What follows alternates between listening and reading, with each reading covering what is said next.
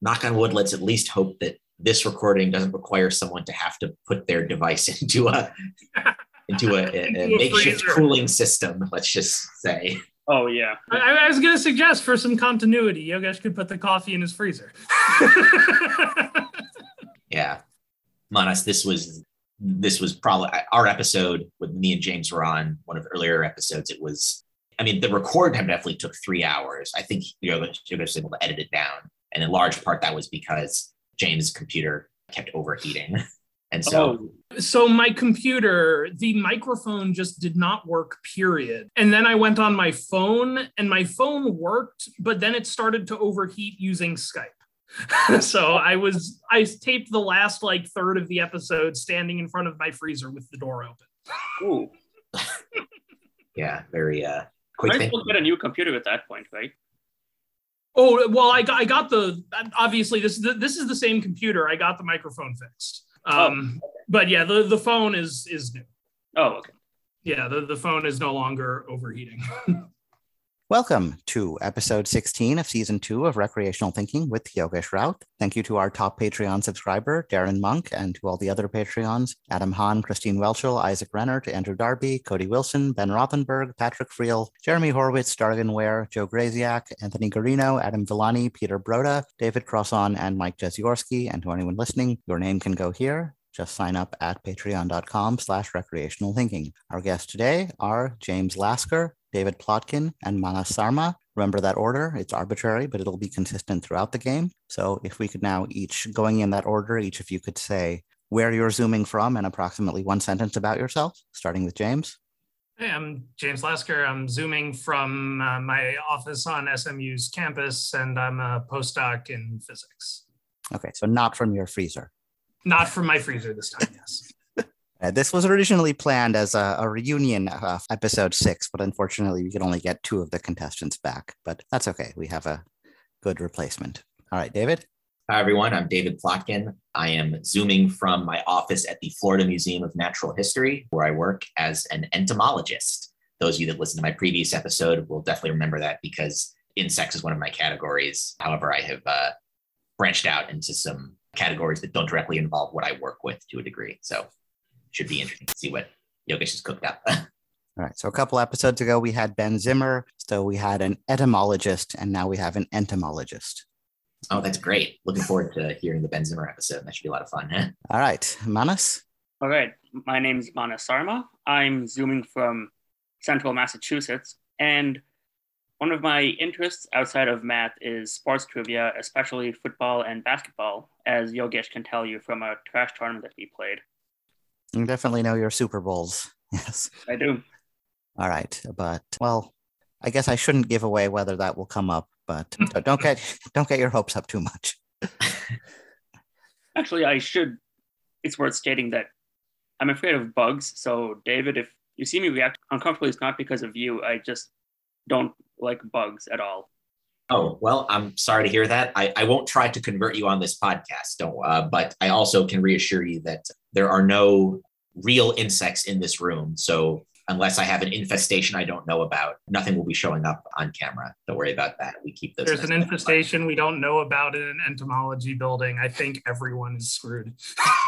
Well, the thing is, a lot of insects enjoy eating dead insects, and we certainly keep a bunch of insect specimens here for scientific research. So it is not surprising, but I won't get into the details. Again, I don't want to trigger anyone's entomophobia. All right. Thank you, David. All right, so this game's in 4 rounds, 1 individual, 3 specialists. The first round I called the 3 R's round. It allows me to reduce, reuse, and recycle prior material. These questions mostly serve as a warm-up in scare quotes, not in the sense of being easy, but it's kind of throwing you in at the deep end style warm-up. It allows you to sort of, I guess, get your brain working and get you used to my writing style. These questions will also be worth 1/10 of a point as tiebreakers if necessary. It's only been necessary once before, but you never know. This is the only round where you'll be working as individuals the entire time. So if the first person the question is directed at misses, it'll go to the second, then the third if the first two miss. So the further back in the queue you are, the less of a direct shot you have, but you have more time to think and some potential answers could get taken off the table. And we'll rotate, so each of you gets to answer 3 questions in first position, 3 in second, 3 in third. The rules will change after that. I will explain that when it happens. I will also right now remind you of what I guess we've settled on calling the Jimmy Lee rule. The new rule that basically, you'll be penalized for passing or not giving an answer, not guessing, unless you provide a reasonable explanation for why you don't want to venture a guess. And just a standard reminder, the content of the podcast is you talking through your thinking process, so don't internalize your thinking. Let the audience in on it. Feel free to share any interesting connections or stories you have, but you don't have to talk just for the sake of talking. We don't need any filler. All right, is everyone ready to begin? Ready. All right, so we will begin with James in first position on this question. Let's start the house-related questions early. Olivia Wilde's mother, Leslie Coburn, lost a 2018 election for a U.S. congressional seat in Virginia following a heated campaign in which she accused her opponent, Denver Riggleman, of being a quote-unquote devotee of what kind of erotica? And as always, I'll be putting the text of the question in the chat window so you can read it in addition to hearing it. John's mother, Leslie Coburn, lost a 2018 election for a U.S. congressional seat. A devotee of what kind of erotica? I'm at a bit of a loss for words here. But the only named type of erotica that I can think of off the top of my head is hentai, and I'm gonna have to go with that. It's a legitimate guess, yeah. You have to guess, and that is definitely a plausible answer. It's not the correct one, but a good guess. David? I'm not exactly proud that I know the answer to this, but there is no shame, only points. I believe that, I've heard this anecdote. I believe Denver Riggleman was a Republican, and so he won the election against Olivia Wilde's mom was a Democrat. I think, however, in the 2020 election, he lost the primary because he was not pro-Trump enough. He was a relatively reasonable voice in the Conservative Party that wasn't towing the party line, and thus he's no longer there. So I don't think he lost the seat because of this being this devotee, but I'm sure it didn't help that he was very into Bigfoot or Sasquatch. So I think that's what it is. I think that it would be Bigfoot erotica, not to be confused with other, the Tarantino style foot erotica, Sasquatch erotica. That's my answer. Yeah, I think I probably would have accepted a broader answer monster erotica or whatever it's called. But yeah, it was specifically Bigfoot he was accused of. He refers to himself as a Bigfoot scholar and says that his interest is entirely platonic, I guess is the word. Academic, maybe? Sure. But yes, during his time, he did manage to win that election. During his time in Congress, he introduced a resolution denouncing QAnon conspiracy theories. He also officiated a friend's same-sex wedding. This was sufficient, I think, for the local Republican Party to turn against him and refuse to nominate him in 2020. So yes, he is out of Congress now. That is 1/10 of a point for David. And David will be in first position on this question. Long before serving as a senior writer-producer on Pretty Little Liars, you all knew there would be Pretty Little Liars-related content, Joseph Doherty drew acclaim for scripting the Emmy-winning 1991 HBO telefilm Cast a Deadly Spell, which mashed up noir and fantasy elements and starred Fred Ward as L.A. Private Dick Harry Philip Lovecraft. That film spawned a sequel set during the 50s Red Scare with what guessable title?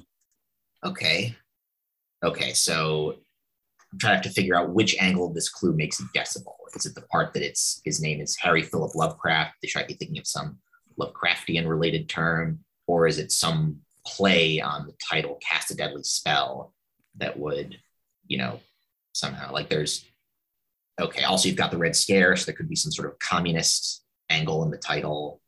Okay, so let's see, with Lovecraft, you've got Cthulhu, you've got Arkham, you've got the Elder Gods, the Great Old Ones. What are some other Lovecraftian terms?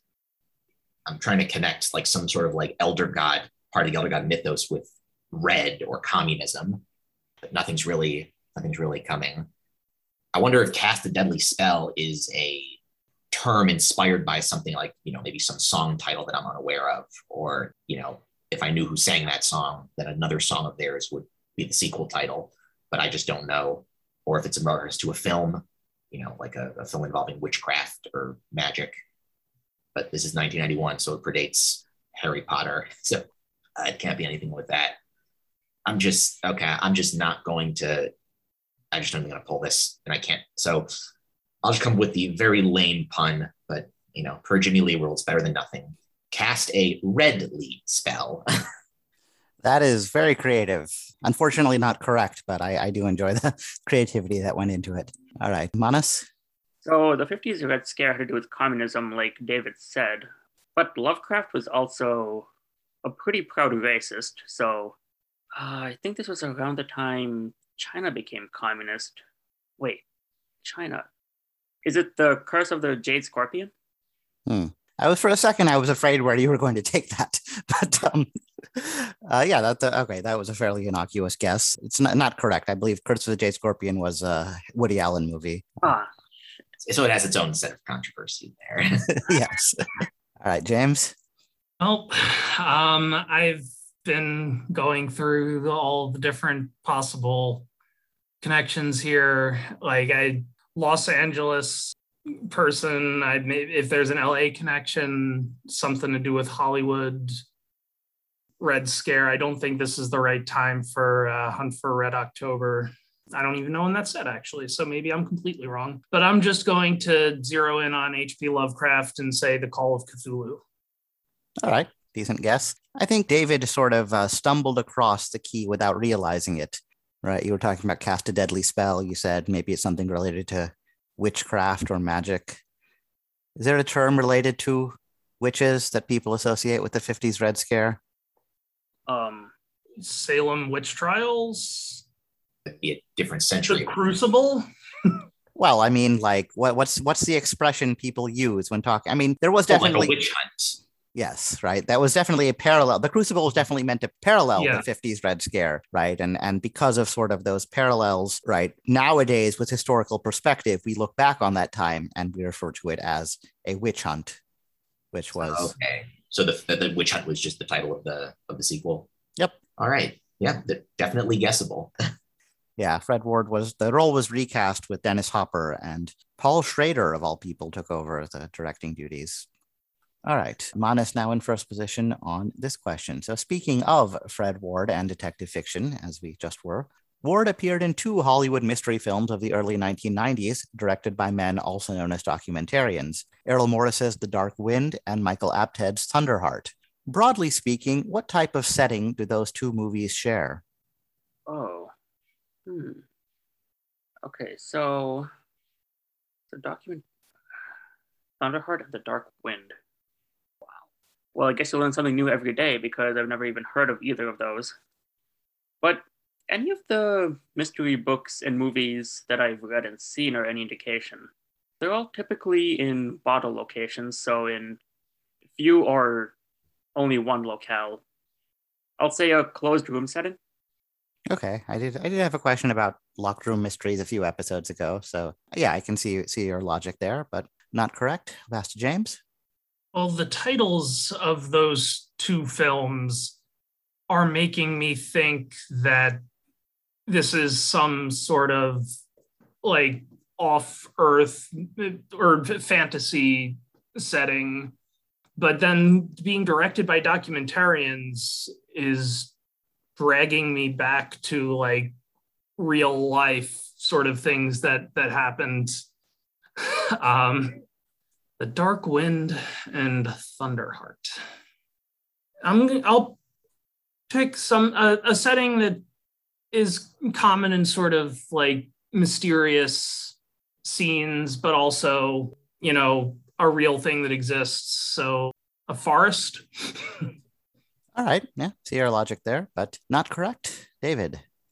I'm interpreting this question as like a literal setting, like an actual, like specific type of location. I think I might have a beat on this. So I guess, mild spoiler for a quiz that may never come out. I've been kind of collecting OQL style pairs. Like I've been writing things for a potential friendly. And I wrote one about actor Zahn McClarnon, who I've really enjoyed through his work and multiple things I've seen him in, probably most prominently the anthology series Fargo. And in researching him to fill out the pair, I believe he was cast in, I forget what the show is called, but like AMC or someone's making a show about the Jim Chi detective novels, which is Jim Chi's a Native American detective. And I think he works like on a Indian reservation or a reservation of a tribe. I don't know which tribe. And I think Zahn McClarnon is either playing Jim Chi or has a starring role as a different character in the show. And just because of that, I don't remember for sure, but those names Thunderheart and The Dark Wind are just kind of coming to me as being associated with that Zahn McClarnon Wikipedia page.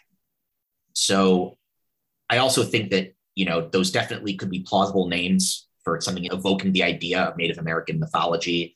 I know there's an actress, Amber Midthunder, with Native American ancestry. The Thunderbird is a creature in Native American mythology. So like, I think that Thunderheart definitely I could see being a Native American thing. So if I'm right, then I feel pretty good about if I'm right about the Jim Chi connection, I feel pretty good about these being set on Native American reservations. And that's my guess. Are any of you fans of George R.R. Martin? Honestly, no. I'm really No. with fantasy novels. A few weeks ago, I've seen his blog where he talks about being a Jets fan and how life is misery and full of pain.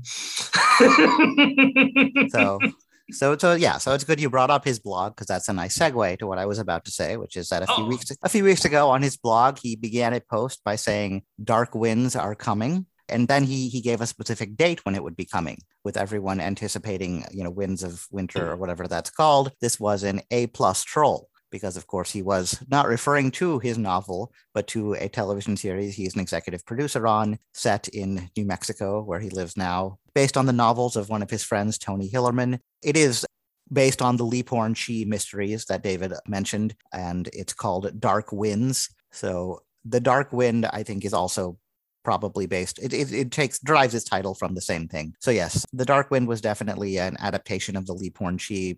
I think maybe a specific one of them, but it was set on a Navajo reservation. Thunderheart was kind of inspired by the 1973 Wounded Knee incident. I believe it's set on a Lakota Sioux reservation. Oh yeah. Mm-hmm. So Awesome. David is correct. Good job. That's just another great example of how writing quiz questions will make you much better at being able to answer quiz questions. Considering how many I've written this week, I hope that's true. All right, James in first position on this. In which 2020 podcast does investigative journalist Patrick Radden Keefe chase down allegations that a certain hit song was penned by the CIA as Cold War propaganda? Please enunciate your answer carefully. Okay. Investigative journalist chasing down allegations that a hit song with title not given was penned by the CIA as Cold War propaganda. So based on the way this is written, this has to, the song title has to be in the podcast title. I don't watch a lot of podcasts or any podcast besides this one. So I'm not going to get it by having heard of the podcast, but what songs released, I don't know, somewhere between like the 50s and the 90s or the late 80s, early 90s could be a very pro-American song or an anti-Russian song, I guess. What could be a hit song? It's like the title that keeps jumping into my head is a very, very not pro-American song born in the USA. But if I can't come up with anything else, that is going to be my answer. That is very probably wrong. Is there anything that sounds like something American or something freedom?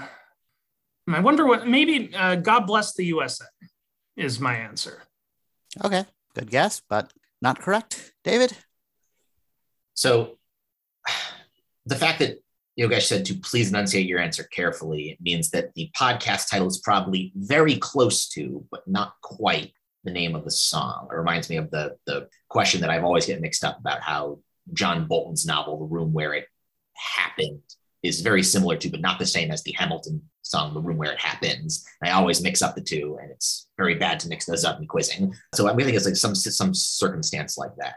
As far as propaganda goes, the only things that came to mind were Shiny Happy People, but I think that was, so I believe Shiny Happy People was, Michael Stipe wrote that as a way of kind of mocking the Maoist era Chinese life. And so, you think Cold War, you think mainly US and Soviets, but obviously China was a big player in geopolitics at the time. And so that's sort of it. But I think I want to go with something Soviet, but I really don't have anything better.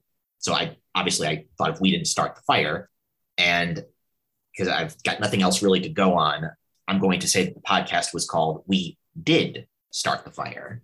Oh, wow. That's a really creative guess. But once again, not correct. Manas? Well, I think David can read minds because I was going to say something along the lines of We Didn't Start the Fire. But so it's a 2020 podcast. I'm trying to think if that was on the anniversary or something. I'm going to start following podcasts now, but I don't know. Weren't a lot of those songs that I know that were written in the Cold War era with political undertones were anti-war songs, if anything. Please enunciate your answer carefully. So if the Cold War went from 1949 to 1991, that's, 42 years. CIA. And it would also have to be an American song because it wouldn't make sense for anyone to accuse the CIA of writing a foreign language song as Cold War propaganda. What could it be? It might not be worth spending too much time on this round since you have. Yeah. I don't know. I think I'll go with Light My Fire. All right. Yeah. So you mentioned kind of the Cold War ended in. Oh, by the way, yeah. Speaking of podcast, thank you, James, for that plug. I guess anyone who hears it is already listening to this podcast. So, yeah. But I appreciate the spirit.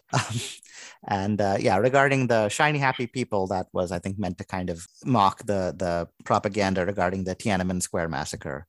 Oh, okay. Yeah, a little post-Mao, but kind of in the Deng Xiaoping era.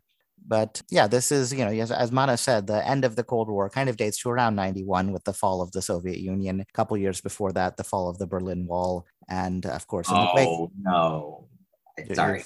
You figured, yeah. So in the wake of, right, there was an encouragement of a spirit of communion, we could be so close like brothers, as Scorpions sang in their song, which is often thought to be called Winds of Change. But even though I think it sounds like they're singing Winds of Change, the title of the song and the title of this podcast are both actually Wind of Change. Oh, okay. Yeah. Okay. Scorpions are arachnids, not insects. It's not my fault. There you go. I didn't even think about how this connected to your thing, but I also didn't think about it in the previous episode with all of the contract bridge questions. I didn't even realize in this round I asked a question about an actual bridge, like a structure. But all right. That's a great question, though. Yeah. All right. David now in first position on this. The 2017 movie Rebel in the Rye dramatizes the real-life relationship between a young J.D. Salinger, played by Nicholas Hoult, and what daughter of a noted writer? Portrayed in the film by Zoe Deutsch, she is better known for being romantically linked to a different and much older celebrity. Okay, so Rebel in the Rye. Okay, so that's a reference to Catcher in the Rye. So young J.D. Salinger. I wish I knew exactly what decade. Like I really should just know, J.D. Salinger's rough lifespan. But I'm assuming that, so I'm not going to recognize the daughter, but I will recognize the writer. So I think if like an early 20th century or a writer that had kind of their most prominent in the early 20th century. Of course, unclear if the noted writer is Zoe Deutsch's character's mother or father. And this daughter is romantically linked to a different and much older celebrity. So obviously, there are so many romantic links with huge age gaps that doesn't narrow it down a whole lot. And I'm just not making any connections here that I feel good about. So I think I'm going to try to make a guess based on the noted writer angle. If I knew anything about where a young J.D. Salinger lived, where he grew up, that would be really helpful because I associate him with, being in the US, but maybe he didn't grow up there. If I knew Zoe Deutsch looked like, I might be able to, if I knew what her hair color was, that might be help. But people wear wigs, people dye their hair, that shouldn't be an influence. All right. Let's just say, I'm only saying this just to pick a writer, and because I still do occasionally mix up these authors, I always mix up J.D. Salinger and D.H. Lawrence because of the initials, one of them being a D. So I'm just going to say Lawrence. All right. Yeah. In real life, Zoe Deutsch is the daughter of Leah Thompson, so that might help you envision what she looks like. Okay. But yeah, D.H. Lawrence, he was married, I think, to Frida von Richthofen, who was a cousin of the Red Baron. Oh, that's interesting. Oh, okay. That was his fun in-law trivia there. But yeah, good guess, not correct. Pass to Manus. So this is one case where it would help to be from New England because J.D. Salinger lived most, if not all of his life in New Hampshire. And he actually died in 2010 at the age of 91. I know that the Catcher in the Rye was written in the 50s, but I don't think it takes place then. So if J.D. Salinger was around in his 30s, then say, I actually do kind of know what Zoe Deutsch looks like. She was in that movie Why Him with Bryan Cranston and James Franco, which was a terrible movie. But what other authors were prominent at around that time? I forget by Zoe Deutsch. Okay, I'm just gonna guess F. Scott Fitzgerald's daughter. Yeah, that's a good guess. I'm not sure if he actually had any children, but maybe he did. I don't know. Yeah, good guess. Period appropriate, but not correct. James? Well, you stole my guess. So let's see what else we have here. We've already covered Rebel in the Rye as just a Catcher in the Rye reference for J.D. Salinger. I have no idea what Zoe Deutsch looks like, but we have a noted writer. I don't know if the distinction between writer and author or some other term matters to me. Writer seems to emphasize that it's not, your traditional like novels, poems, plays sort of writer, but maybe like a newspaper columnist or essayist or something to that effect. Unfortunately, I still don't really have anything to go on. Around probably the 20s or 30s is when this guy is going to be active. If Catcher in the Rye was written in like the 50s, which is why I thought Fitzgerald was a good guess. Who else is from like that era?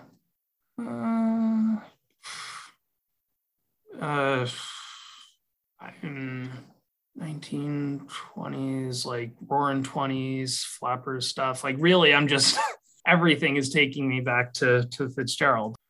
How about Steinbeck's daughter? Sure, yeah. Yeah, all right. This is actually another case where oddly Game of Thrones knowledge might come in handy. There was an actress on that show by the name of Una Chaplin. She also appeared in an episode of Inside Number 9, which was done without dialogue. Not sure if that casting was an intentional homage or just a neat coincidence, but she's, of course, the granddaughter of Charlie Chaplin and his much younger wife. It was a point of controversy at the time, whose name was Una O'Neill Chaplin. She was the daughter of Eugene O'Neill.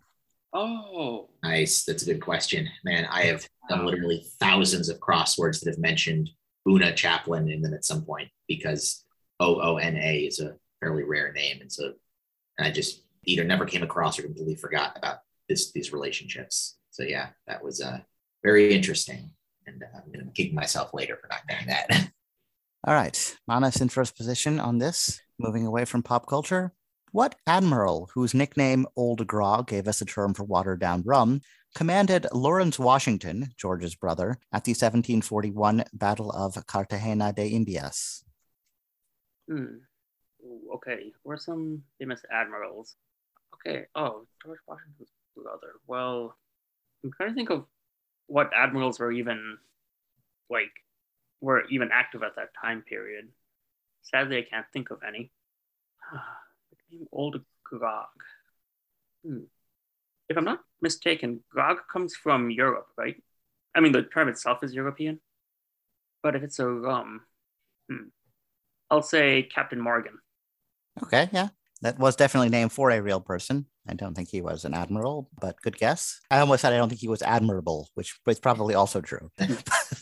Was he a pirate or was he a privateer or something like that? Yeah. Oh, Yeah. Well, I was going down that same line. I'm hoping that the second half of this question is just fun fact and not where the hint is. But in the same line of rums that are named after seafarers, there are two other entries that I'm familiar with. The third one, I cannot remember the guy's name, but the second one is the one that's named after an admiral, and it's called Admiral Nelson. So I'm going to say that for my answer.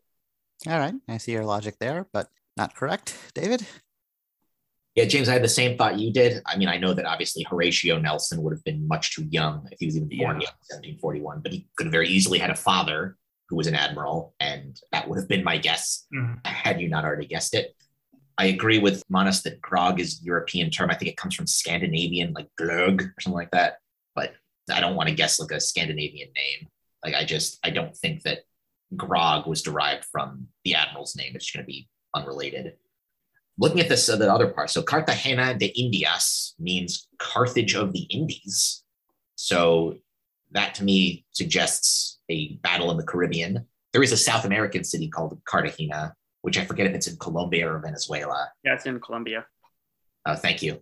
But I mean, right, like as far as Europeans involved in the South American history of the 1700s, like I don't know of any that'll be involved in Colombia, like northern South America. You've got San Martin, who I forget if he was Spanish or native Argentinian in Argentina. You've got O'Higgins in Chile, but I assume Lawrence Washington was British. So, I mean, I guess O'Higgins, right? He could have been of Irish descent and part of the, right? That's not British, that's UK. Did the UK exist in 1741? I always mix up when those things merged. And I just don't know, like, Caribbean history at this time. This is, I mean, Hispaniola, right? Like, what was on in Hispaniola? But I think it was all French. I don't think it was anything British owned. I'm actually remembering now that in Treasure Island, the Hispaniola was the ship, and there was a location called the Admiral Benbow Inn. And I don't think that's a real admiral, but it could be. So do I go with a possibly fake admiral? Do I go with a South American figure like O'Higgins, who was not, I don't even know if he was an admiral. In fact, it probably wasn't, because he was more of a politician. If he was, one of the founding fathers of Chile, of modern Chile. Or do I just go with like a common surname? Or there's some like Hamilton reference here I'm not getting, right? Like Hamilton was certainly, born in Nevis. If Hamilton's, uncle or grandfather was this admiral.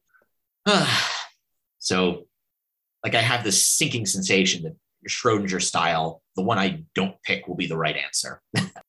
Let's go with Benbow as my guess. Benbow. All right. Well, I think you'll be relieved to learn that none of the things you were considering was correct. Excellent. But yeah, grog, I think, at least the story that I read was that this man's, I guess, his coat was made of like grosgrain or grogum or whatever, however it's said. So I guess grog transferred from the coat to him as a nickname, and then by extension to the rum drunk by soldiers or the sailors. Oh, okay. And yeah, the Washington part was the key here, right? Lawrence Washington was apparently an admirer of his commanding officer and wanted to memorialize him. What is the famous thing that Lawrence Washington founded, I guess, or at least gave a name to? May have predated him, but he gave it its name. It's the estate he later passed on to his brother, Mount Vernon. Oh, okay. Yeah, this man's name was Edward. Yeah, Edward Vernon. That's a great connection. Yeah, I did not know that at all. All three of us focused on the first half, but the second half was the. Yeah, I got it. Even if I had thought of Mount Vernon, I have always assumed that George Washington himself called it that. I would never did not realize that it was his brother. So yeah, that's good knowledge. All right, starting with James. Last cycle of these before we move on to the next round. Starting with James on this question: on which calendar date are you most likely to hear an address to the lasses followed by a reply to the laddies? An address to the lasses and a reply to the laddies. So this is like 100% somewhere in the British Isles, I have to think. And if it isn't in the British Isles, it has to be somewhere in the Commonwealth. Like Lasses and Laddies just screams that. This sounds sort of to me like a church-associated thing, but a lot of church-associated things are movable feasts. Like Easter was the first thing that came to my mind, but that's not a calendar date. That's a feast that's on some Sunday, depending on the moon and things. It was a church thing. I mean, Christmas is probably the most notable fixed date feast.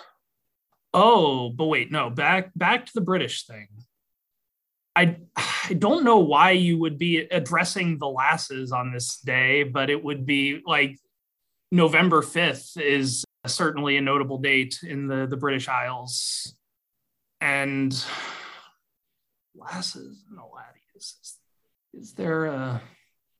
Oh, wait, okay. I've got another angle here. If it's the Lasses and the Laddies, this is like a romantic thing. Could be Valentine's Day. And that is a fixed day. It is a church thing. So, for all the things I've just said, I've got to say St. Valentine's Day, February 14th is my answer. That's a very good guess. I absolutely see the logic there, but not correct. Pass to David. So you want a month and day as the answer. I can't just, okay, that's what I was afraid of, because I'm pretty sure this is Robert Burns Day, which makes sense. You know, the problem is I don't know when that is. And before the pandemic, I have been invited in multiple different years to a Burns Day party by a British museum employee, and I never attended. So I forget what day it is. Oh man. And of course I'm regretting that now. And I'm just trying to think of like any Burns poems that help. I mean, there's Auld Lang Syne, but I know that it's not January 1st. Burns Day is definitely not January 1st or New Year's Eve. So I'm just trying to pull a memory of when was I invited to that party? Like what week was it? Was there anything going on that I can pin that to?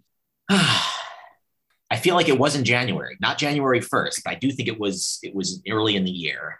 So I'm going to say, just hope for a lucky guess on the date, January 15th. Yeah, so before all our British listeners yell at me, I should point out that the celebration is generally referred to as Burns Night, not Burns Day. My apologies. Again, I didn't go. I didn't attend. So this is all my fault. All right. So you took your shot, though. You had a 1 in 365 and a quarter chance, and unfortunately did not hit. So I'll pass to Manas. Well, I'm glad James said Valentine's Day because I was going to say that. But since I know it's wrong now, address to the Lasses followed by a reply to the Laddies. Well, when David mentioned Robert Burns Day, it actually made me think of another author, William Shakespeare, who wrote a lot of love-themed poems and plays. His birthday and death day, according to some records, is April 23rd. So I'll say that. Yeah, I mean, I think that is the date that is attributed to both Shakespeare's birth and death. I see your logic there, so good guess, but it was David who was on the right lines and who ended up being exactly 1 digit off Burns Night. Burns Night falls on January 25th. Oh, well, is that Robert Burns' birthday? Yeah. Okay. As soon as you said Burns Night, I knew that's what it was. I just didn't know the date either, so it wouldn't have helped me. Well, these are not meant to be easy questions, but they're certainly serving a good warm-ups. Yeah, no, you got very close. Yeah, there's no honorable. I mean, there's no like half of a tenth of a point right. I can give you. Like if he was born before the Gregorian shift or that time, maybe you could argue, but I don't think that. All right, David, now in first position on this. In creating the legendary McLaren F1, Gordon Murray took inspiration from an earlier supercar known to automotive buffs as the NSX. Note that NSX is that car's model. Under what make, in other words, the kind of brand name, was it sold in the US and Canada? Okay, so McLaren, so really, I have seen the film Ford v Ferrari, and like, I think McLaren was mentioned a couple of times there. And I believe McLaren is a New Zealand company originally, and that's all I really know about it. Obviously, they're involved in Formula One. I don't follow Formula One. NSX was the model, the make, so NSX. So what could that stand for? maybe something Series X and the N is going to be the helpful thing.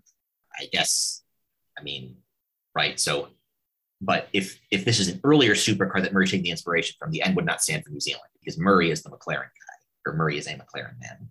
This is a really, really weak subject of mine. I just don't know anything about autos, either from a sport perspective or from a, mechanical perspective. Just a total blind spot for me in most respects. So I just can't figure out, like, anything I'm thinking of that starts with an N, like Nissan. It's just, why would that be derived from a supercar? It's not. So I just I'm not making the connection here. Yeah, okay. I'm just going to take a supercar. So again, any supercar I've heard about from Ford v Ferrari, like the Shelby Cobra, presumably that was just known as the Cobra. Why would they call it the NSX? And, I don't think Carroll Shelby worked with McLaren in any capacity. And I don't know when McLaren F1 was created. I feel like it might be before Shelby. So I just am not going to get this. I'll say that the old supercar that would have been what are some well-known supercars? Yeah, I don't know. I'll just stick with Cobra. Lock that in. All right. Yeah, cards is also not like one of my wheelhouse subjects. A while ago, I went to a talk by Dan Neal, who I think was the first critic to win the Pulitzer Prize for criticism for writing about cars. And I was like, oh, I guess it's like an actual thing that people, are really invested in. So, I do sometimes like to do a deep dive into it, just to sort of see what other people are seeing in it. But yeah, good guess. Not correct, Pastor Manus? I think I actually know this one because a while ago, my brother and I used to be obsessed with cars. So we would just try to find out whatever information we could on different makes and models of cars. I think my dad and my brother were talking about the NSX specifically once, and a lot of Acura models follow that naming convention, just putting letters together. So I'll say Acura. Okay, yeah. So, I mean, one of the other inspirations for this question was my marketing strategy class, because basically the NSX was made by Honda, and in the rest of the world, it's called the Honda NSX. In America, Honda has discovered that Americans just won't associate these sort of like high performance vehicles, much less supercars, with the brand name Honda. So they developed another brand name as their sort of high performance division, which is Acura. So yes, in the US and Canada, it's sold as the Acura NSX. Good job. Nice get. Yeah. All right. And the final question of this round, starting with Manus in first position.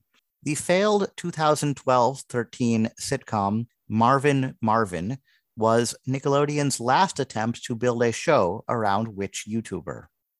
Wait a minute. This was right when I started college, so I had no TV access. So I wouldn't have known this, but I think there was a YouTuber who had a big presence around this time named Lucas Cruikshank, who's better known as Fred. He was on an episode of iCarly once.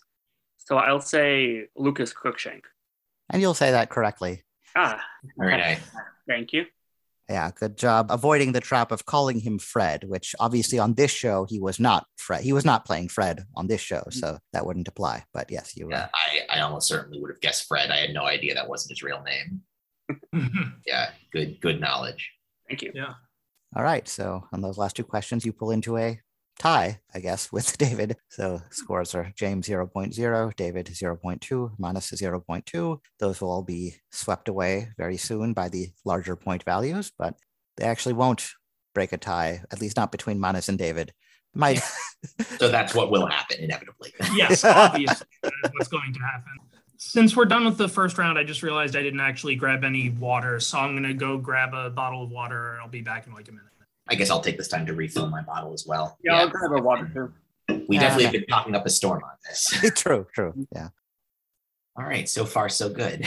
I like how you're like, I got 22% of the questions. So great. I'm doing great. Yeah. Oh, I was referring to more just from a technical side. Everything's been working as planned. Right. No difficulties there. But yeah. Believe me, getting 2 out of 9 on these questions, I'm more than happy with that. Yeah. And I obviously was reasonably close on the Burns Day one, but I don't know if this means I'm more or less incentivized to tell my colleague that, hey, you should listen to this episode. I just don't know if it's going to make him happy or really frustrated. That does mean in 2023, I know what I'm doing on January 25th. That's right. I mean, your last experience with this, not counting the streaming show, your last experience was very technical difficulty heavy. I've had several since then, especially on Zoom. I mean, there have been a few times people dropped on Zoom, but they just, rejoined. It wasn't a huge deal. So far, the technical stuff has been working pretty well. And certainly with the switch to Zoom, the audio quality shot up quite a bit. Yep. I guess in retrospect, I should have switched earlier, but it took me a while to, even figure out what Zoom is and how it worked. And I'm always a late adopter on these things. Also, it's still not free to record like this. So you have to, either you rely on one of your guests having a premium Zoom, or you just have those constant interruptions, which can make recording, I'm sure, even more difficult. Yeah, doing it in 45-minute chunks would have been a nightmare. All right, so we all had our water break, and I assume around from now we'll all have a bathroom break. I mean, this is going to run. I can already tell this is going to run a little long, not absurdly long, but as long as we're all okay with that. So now we're heading into the not all that hard round. In this round and all successive rounds, each of you gets 3 specialist questions related to your categories, with the caveat not intended to be a fair comprehensive test of your knowledge of them. Questions may relate directly or obliquely. And to keep everyone on their toes, I won't reveal the categories, although I think I inadvertently revealed one of James's on Facebook.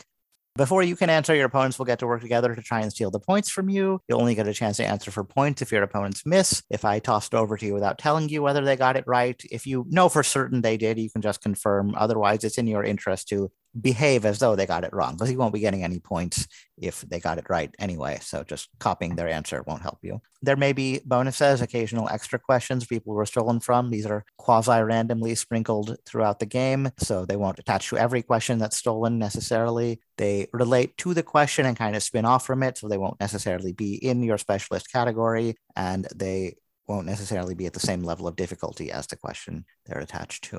So these questions are not all that hard. They'll be worth 2 points as a steal. One is a specialist, one is a bonus. That will go up in later rounds. And now and for the rest of the game, points will go to both stealers, even if only one knew the answer. One of many ways in which luck plays into the outcome of the game. So it's just a game. The points are there to give things a sense of stakes. They're not meant to be a barometer of how good you are as a quizzer or how worthy you are as a human being or anything like that. All right, so we will begin now with David and Manas working together to attempt to steal from James. Is everyone ready to begin? Ready. All right.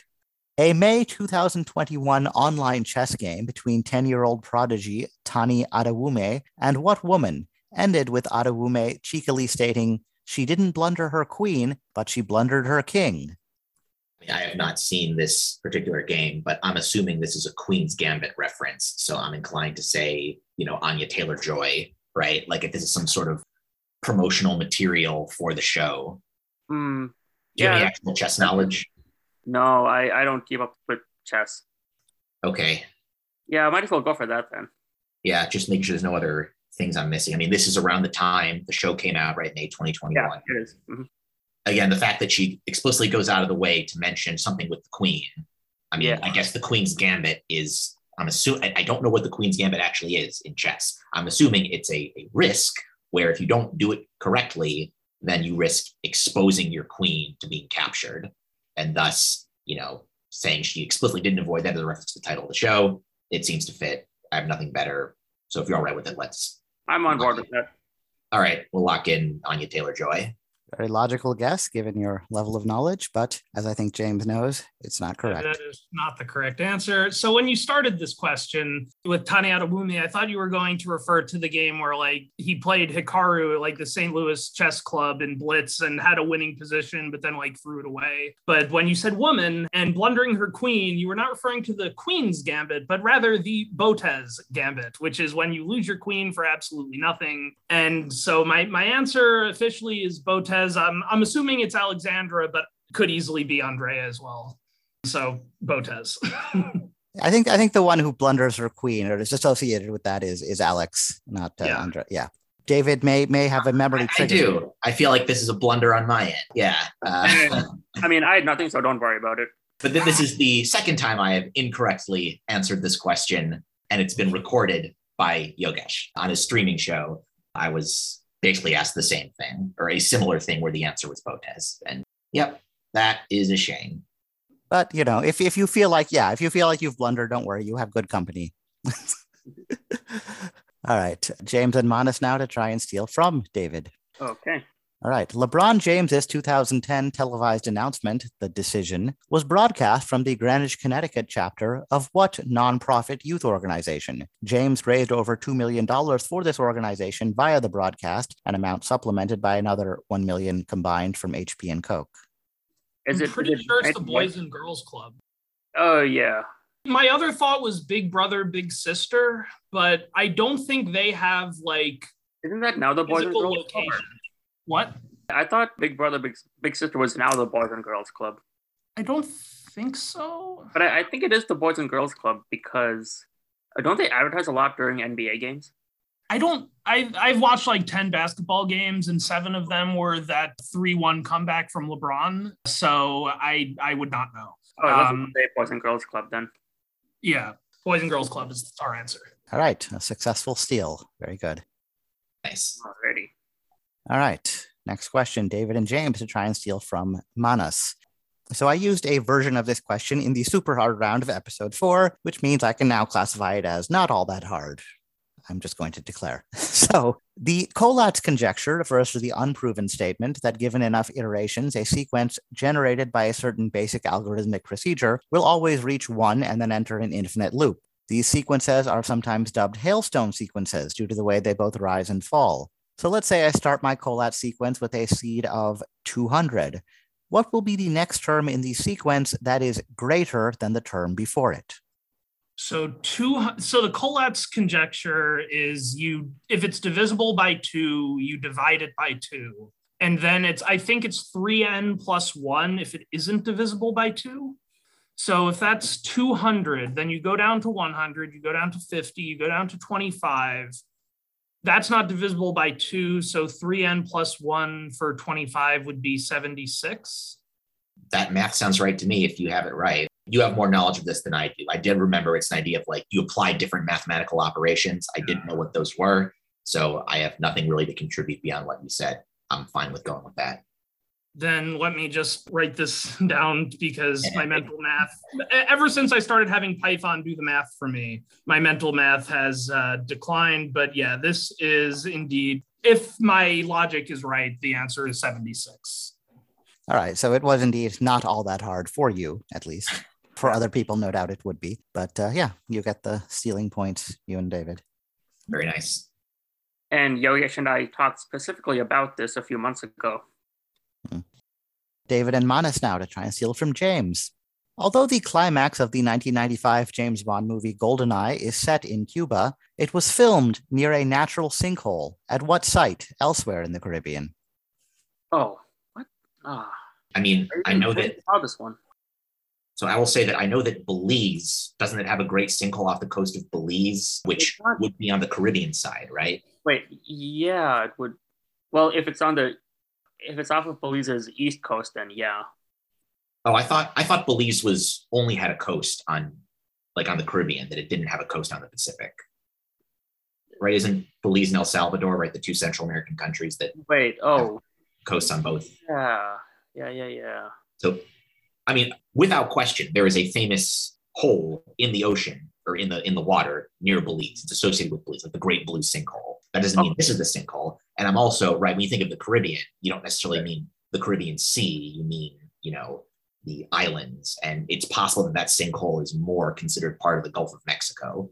I just don't know what that boundary is. Well, but Belize is also the only English-speaking Central American country. So that also makes sense because of that. But yeah. Well, let's put it this way. Can you name any other sites that have a sinkhole in the Caribbean? No, they're all islands, so I would hope they don't have sinkholes. Yeah. I'm also wondering, so admittedly, I have not seen GoldenEye. I actually haven't seen any of the Brosnan James Bond films. I don't know if the climax is not set on the water, like on boats or something. No, it's not. Well, then I don't know how it's set near this Belize sinkhole if it's not on the water. But it says it's filmed near, not well. Yeah. It's also possible that I'm conflating GoldenEye with another Pierce Brosnan film.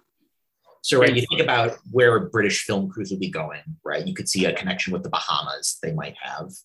But is there a sinkhole near Atlantis, right? Like, I don't know. And Like I'm wondering, even though... Or maybe, what about Jamaica? So what site would it be? So it's not...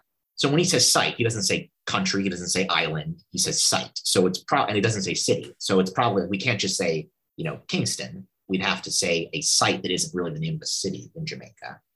Okay. Oh, so it's a specific sinkhole then. I'm assuming that like there's a national, maybe like a national park of some sort or a natural area, or again, if it is the Belize sinkhole, right, off the coast of Belize might be sufficient as a location because it's not on land, obviously. Okay. I don't have anything. So yeah, and because if I knew of any other locations of sinkholes, or if I knew where the film took place and there was like context clues from the film, I'd go with that. But I just can't think of anything. So we'll just say, I've got nothing better. If you're okay with that. Go for it. Yeah, I don't like it, but we'll say, the Great Blue Sinkhole of Belize. That's what you're locking in? Mm-hmm. Yeah. All right. James has been holding himself back clearly this whole time. So I guess you did not spoil my category hard enough because they were not anywhere near the astronomy connection, which is the fact that it's built in a sinkhole makes the Arecibo former radio telescope, after it collapsed like a year ago, one of the most unique telescopes in the world because it doesn't actually point. It's just whatever is overhead you're getting, because it is a giant sinkhole in the ground that you're getting. So the answer is Arecibo telescope in Puerto Rico. Oh, very nice.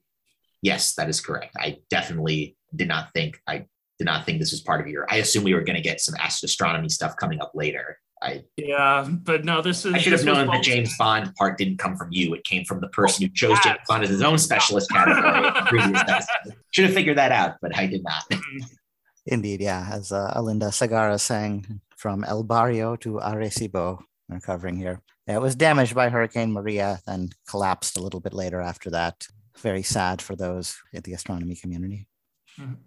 All right, James and Manas now to try and steal from David. Polly Bergen, the subject of a question in a previous episode. It was originally supposed to be the previous episode, but we had to reschedule this one. So a couple episodes ago, not yet released. But anyway, Polly Bergen made a guest appearance on The Sopranos as Fran Felstein, a former mistress of Tony's father, who also carried on an affair with JFK. That character was clearly inspired by Judith Campbell Exner, a real-life figure who similarly claimed to have had intimate relationships with both JFK and gangster Sam Giancana. The latter was a leading boss in which city's mob outfit? Oh, okay.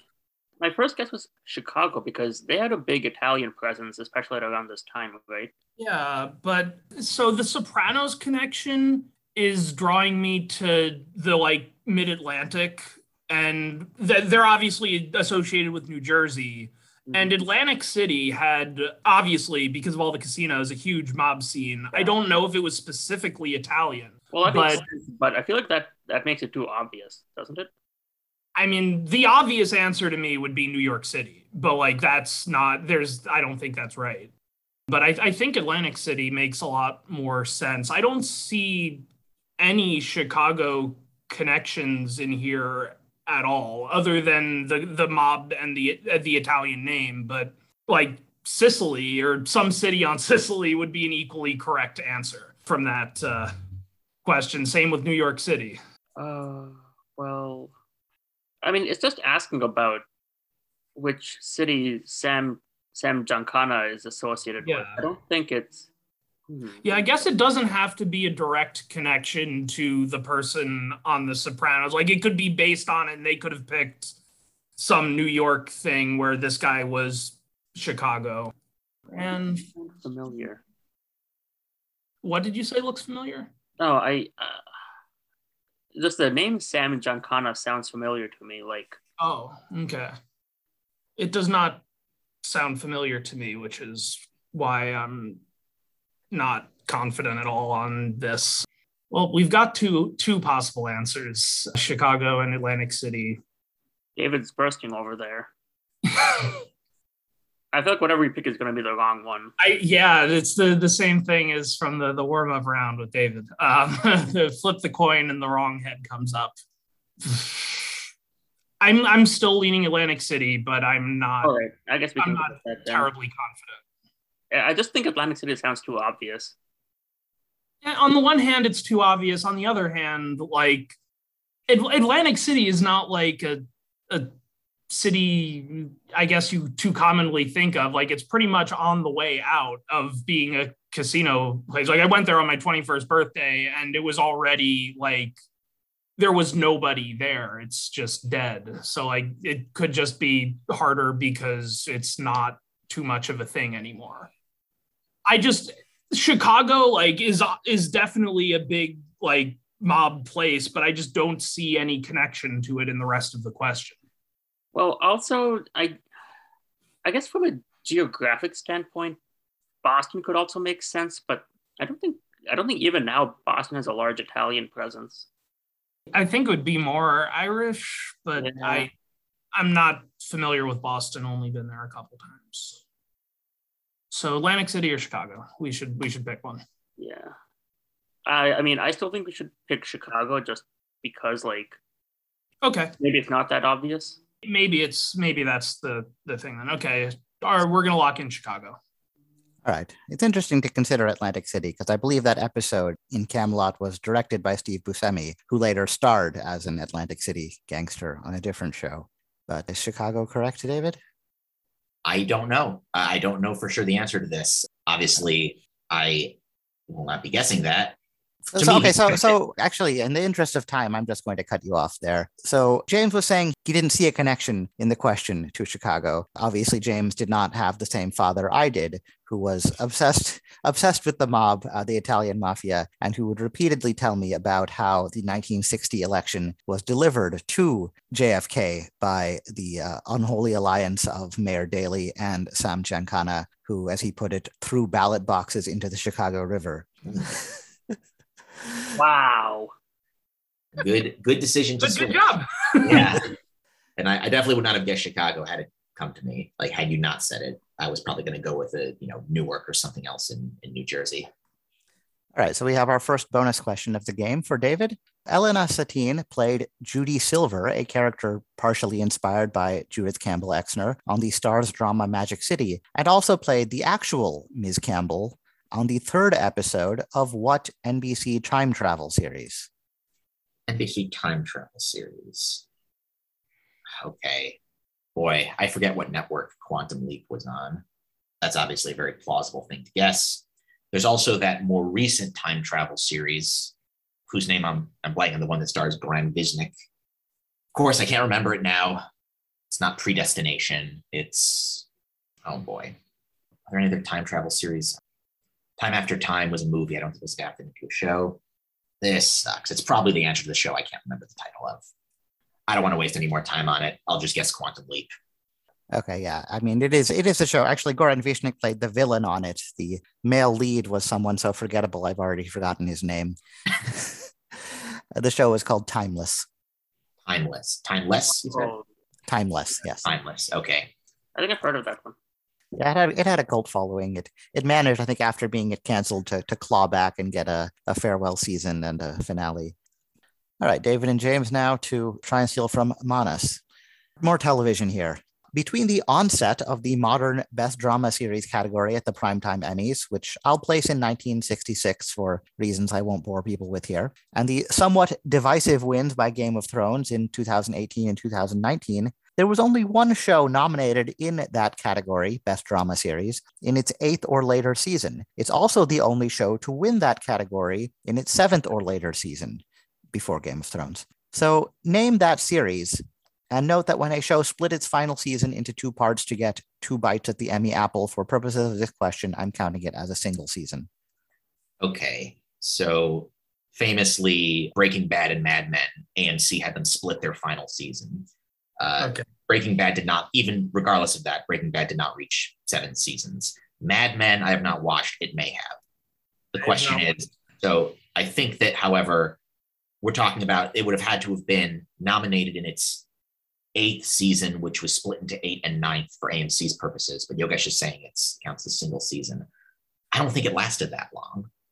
So what other dramas can we think of? There's The West Wing, which I think only lasted 7. I don't think it went to 8. Would something like ER, like that lasted forever? That's true. So let's see. It's 8th season. Okay, sorry. So it was not necessarily nominated in its 8th season. It was nominated in its 8th or later, but it won in its 7th season. So that would have been like 2002, around that time. It's hard to believe at that point in TV history, ER wins Best Drama. I mean, it's not impossible, but not impossible. Yeah. Did any of the Law and Orders win like Best Drama? Like, because again, there are things that lasted forever. Right. That would have probably had the first Law and Order, its 8th season, probably 7th season, probably would have been around mid 90s, like 97. Yeah. Again, it just doesn't feel right. I mean, the problem is my knowledge of older shows. Yeah. Like was MASH, I assume was treated as a sitcom. I can't see that. Yeah, no, that was absolutely, that would have been a comedy. Yeah, okay. So it can't be that. What other long dramatic shows there have been? Do you know how long Homicide: Life on the Street ran for? I've never even heard of that, so I don't think that's going to be the answer. All right. Hill Street Blues, I think, also didn't run that long. Oh, we're talking about cop shows. I could see NYPD Blue getting a nomination. I mean, it definitely ran for, I think, 11 or 12 seasons. And I think it was still fairly critically acclaimed even in its late run. I think Dennis Franz was still getting a lot of praise. That is the answer I like more than anything else I've said so far. I am just naming off drama shows that lasted forever, and you are the one who knows things, so you pick the answer. Any more shows we haven't said that you can think of? Any of the procedurals, like CSI, NCIS. Right. I don't know how long they lasted, but I don't think that they ever really got Emmys. Right. They've lasted long enough, I don't think, at that time, because that would have been around the time where you had, Mad Men and Breaking Bad premiering. You had, at the time when they would have been in their 8th season, you also had, prestige shows like Lost, like serialized shows around that time. And you just had like The Sopranos coming in at that time too. So it's not Sopranos. The Sopranos did not have 8 seasons. So that's definitely not it. Yeah, they did they did 6 seasons with the 6th one split into 2. Okay, well. So I think NYPD Blue is what I like the most out of what everything said. So we'll lock in NYPD Blue. That is a very good guess, but not correct. Manas? Okay, so it was nominated in its 8th or later season. Pretty much all the dramatic shows I can think of that ran for 8 seasons only ran for 8 seasons. But I think I actually read about this. So in its 7th, but it also won in its 7th or later season. Okay, so is it The Practice? Is that what you're locking in? Mm-hmm. Yeah, The Practice definitely did win Best Drama. I think that year had Ally McBeal winning Best Comedy Series and The Practice winning Best Drama Series, both with the same showrunner, which is a fairly unprecedented feat and probably won't ever be repeated.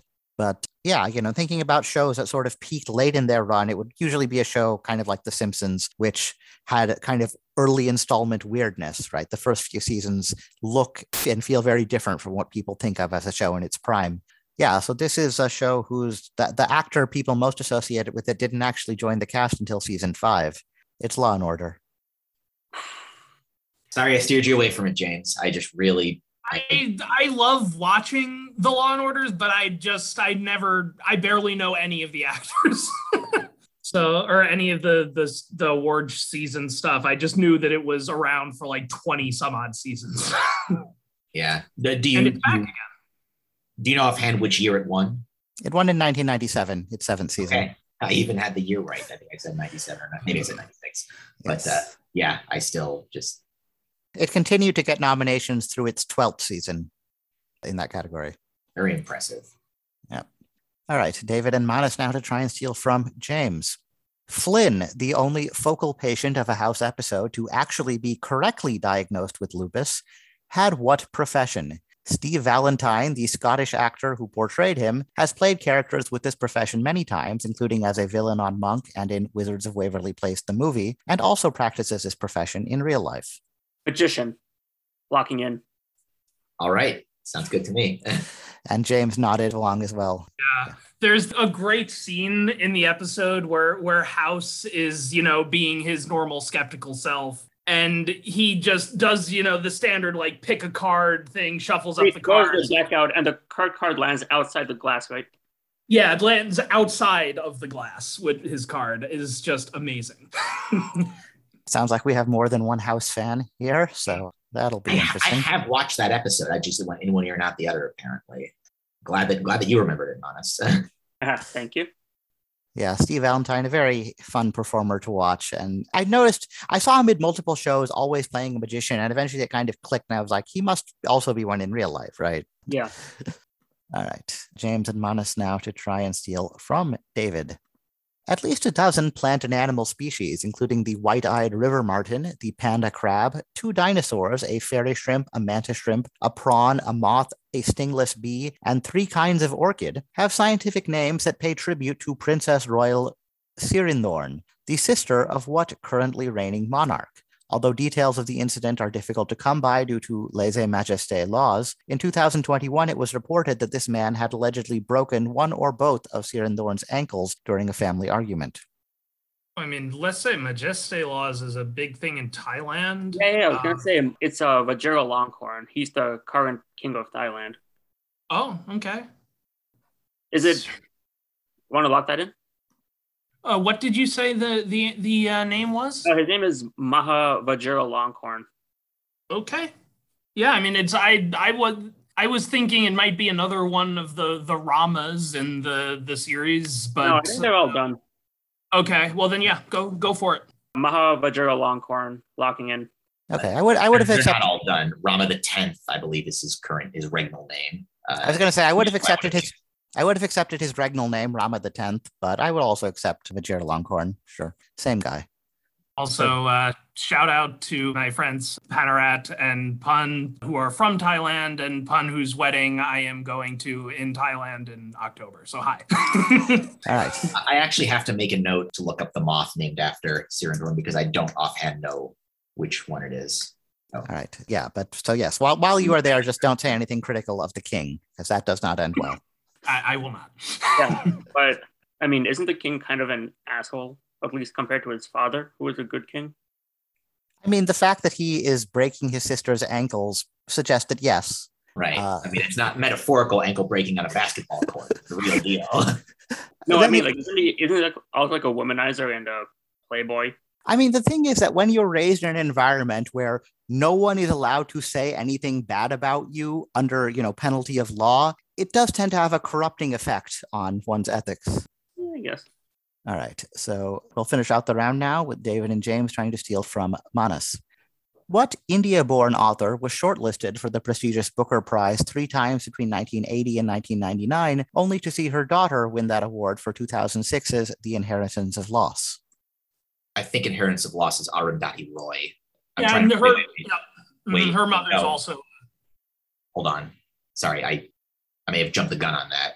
What were you going to say? Sorry, before. No, I was saying I thought that was right, that it was Roy. I don't know which of the two is the mother and which is the daughter, but it's not that. It's the God of Small Things is Arundhati Roy. So I'm trying to think of. There are a couple other Indian authors, women that are Indian authors that I can think of. It's not Jhumpa Lahiri, I'm pretty sure. There's no way she wins an award for that, not one of her better known works. Desai is another name that came to mind, and I can't remember the first name. That actually might bode well, because if there are 2 authors named Desai, it means I'd be less likely to remember which is which. Does that ring a bell with you as being an author, at least? It does, yeah. I don't I mean, I feel like I've heard of the title, but I don't know who wrote it. Okay. Desai is also like I think an author name that I've heard of and don't know a whole lot about. So they're both in the same bin. Makes sense to me. Yeah. Okay. Just God of Small Things. Yeah. The more I'm saying it, the more I think that is Roy. Yeah. No, that's yeah. Okay. So if you're okay with it, we'll lock in Desai. Yeah. All right. Yeah. The mother is Anita Desai. The daughter, Kiran Desai. Yeah, that's correct. All right.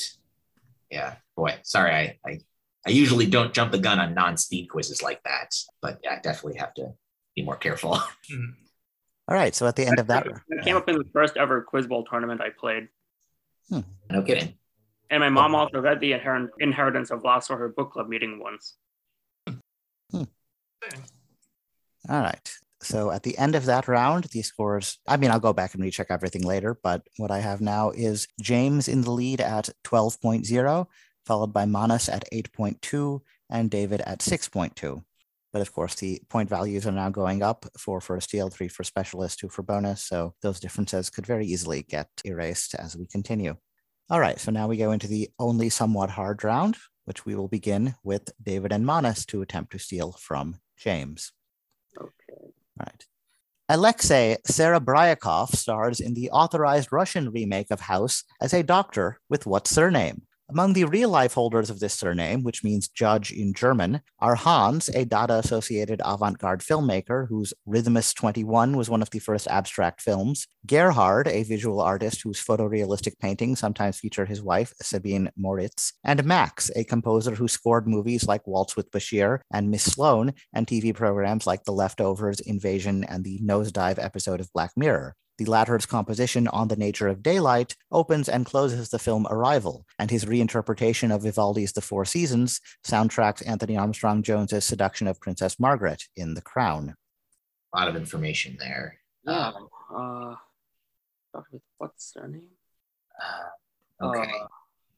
So I'm guessing you have not heard of any of these other people that share a surname. Is that correct? Yeah, you'd be right in saying that. Okay. I mean, certainly we think of Dada and Hans, right? There's Hans Arp, but I didn't know he made films, so I'm guessing it's a different Hans. Wait, who are you talking about? Right? Jean Arp or Hans Arp, like, didn't he use those names interchangeably? But I'm saying I don't think it's him because, right, you wouldn't say Dada associated. I mean, well, just filmmaker would not be the primary word used to describe Arp. So I just don't think that's him. I also don't think Arp means judge in German. That doesn't seem right. Not that I know what judge in German is. I don't either, but Hans, I would either. Well, if it's Russian, yeah. Maybe. So, what about? No, not Zimmer, because. No, Hans Zimmer is. I mean, I guess unless the composer Hans Zimmer is a descendant, it doesn't seem likely. I don't think. Like, I think if Zimmerman, the name means. If that means judge man, I feel like I would have heard that at some point. And I just don't have the people named Zimmerman. I've never heard that come up. Yeah, Hans Zimmer is a Christopher Nolan collaborator. He does a lot of music for Nolan's movies. Yeah, I'm familiar with his work. And if it was also Zimmer, Yogesh would have included a clue about the Vikings head coach, Mike Zimmer. I suppose that's possible. I'm not too familiar with him. 2 other angles we could go on here. So when I think of judge in German, I think of judgment at Nuremberg. If you could think of any German terms associated with Nuremberg, that might be helpful. The second avenue is, of course, in the US, house is kind of derived from Holmes because Sherlock Holmes reference. Mm-hmm. So if you happen to know what Sherlock Holmes's surname is in Russian translations of the Doyle works, that could be what we should be going for. But I don't know what that is. Yeah, hard. Moritz. I wonder if it's something to do with I wonder if it's also possibly a Jewish surname. I see one that is German derived, but is more associated with Judaism. Right. That is certainly possible. So, but then you'd have to know what the Hebrew word for judge is. Yeah, which I should, because I had to learn much of the Old Testament in Hebrew, and there is a book of Judges. The problem is, I think we called it Shmuel because Samuel was a character in the book of Judges, so that does not help. Oh, okay. Judge in German. I mean, I just don't think we should. I don't want to spend too much time on this if we've got no angles to take. So I'm trying to think of, like you said, a German name that is. What's the name Eisen mean? Like, you see that as a prefix for like Eisenstadts. Yeah. Eisen. I have a feeling it's going to mean something like iron or steel, and it just refers to factory workers.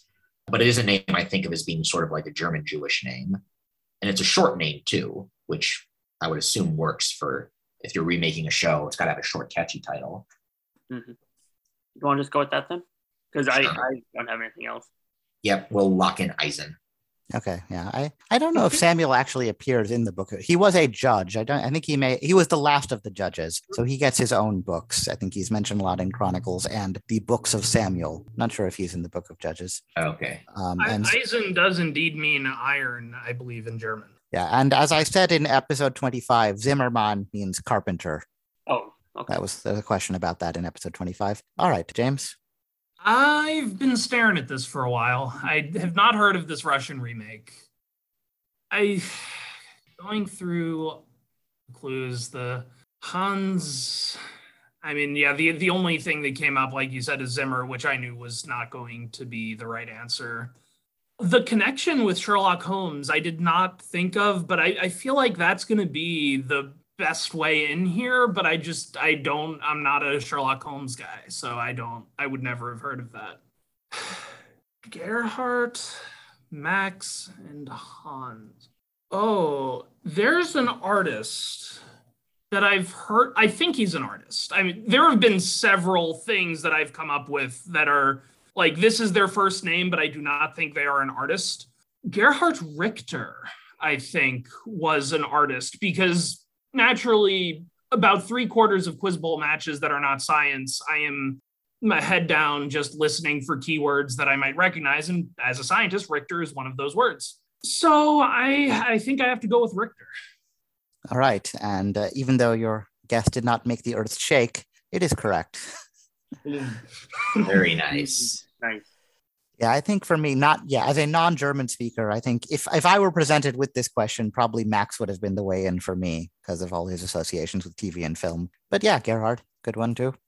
So Yogesh, I'm not going to say any more in the chance that it may come up, but Hans was the first name that I had the instant connection for one of my categories.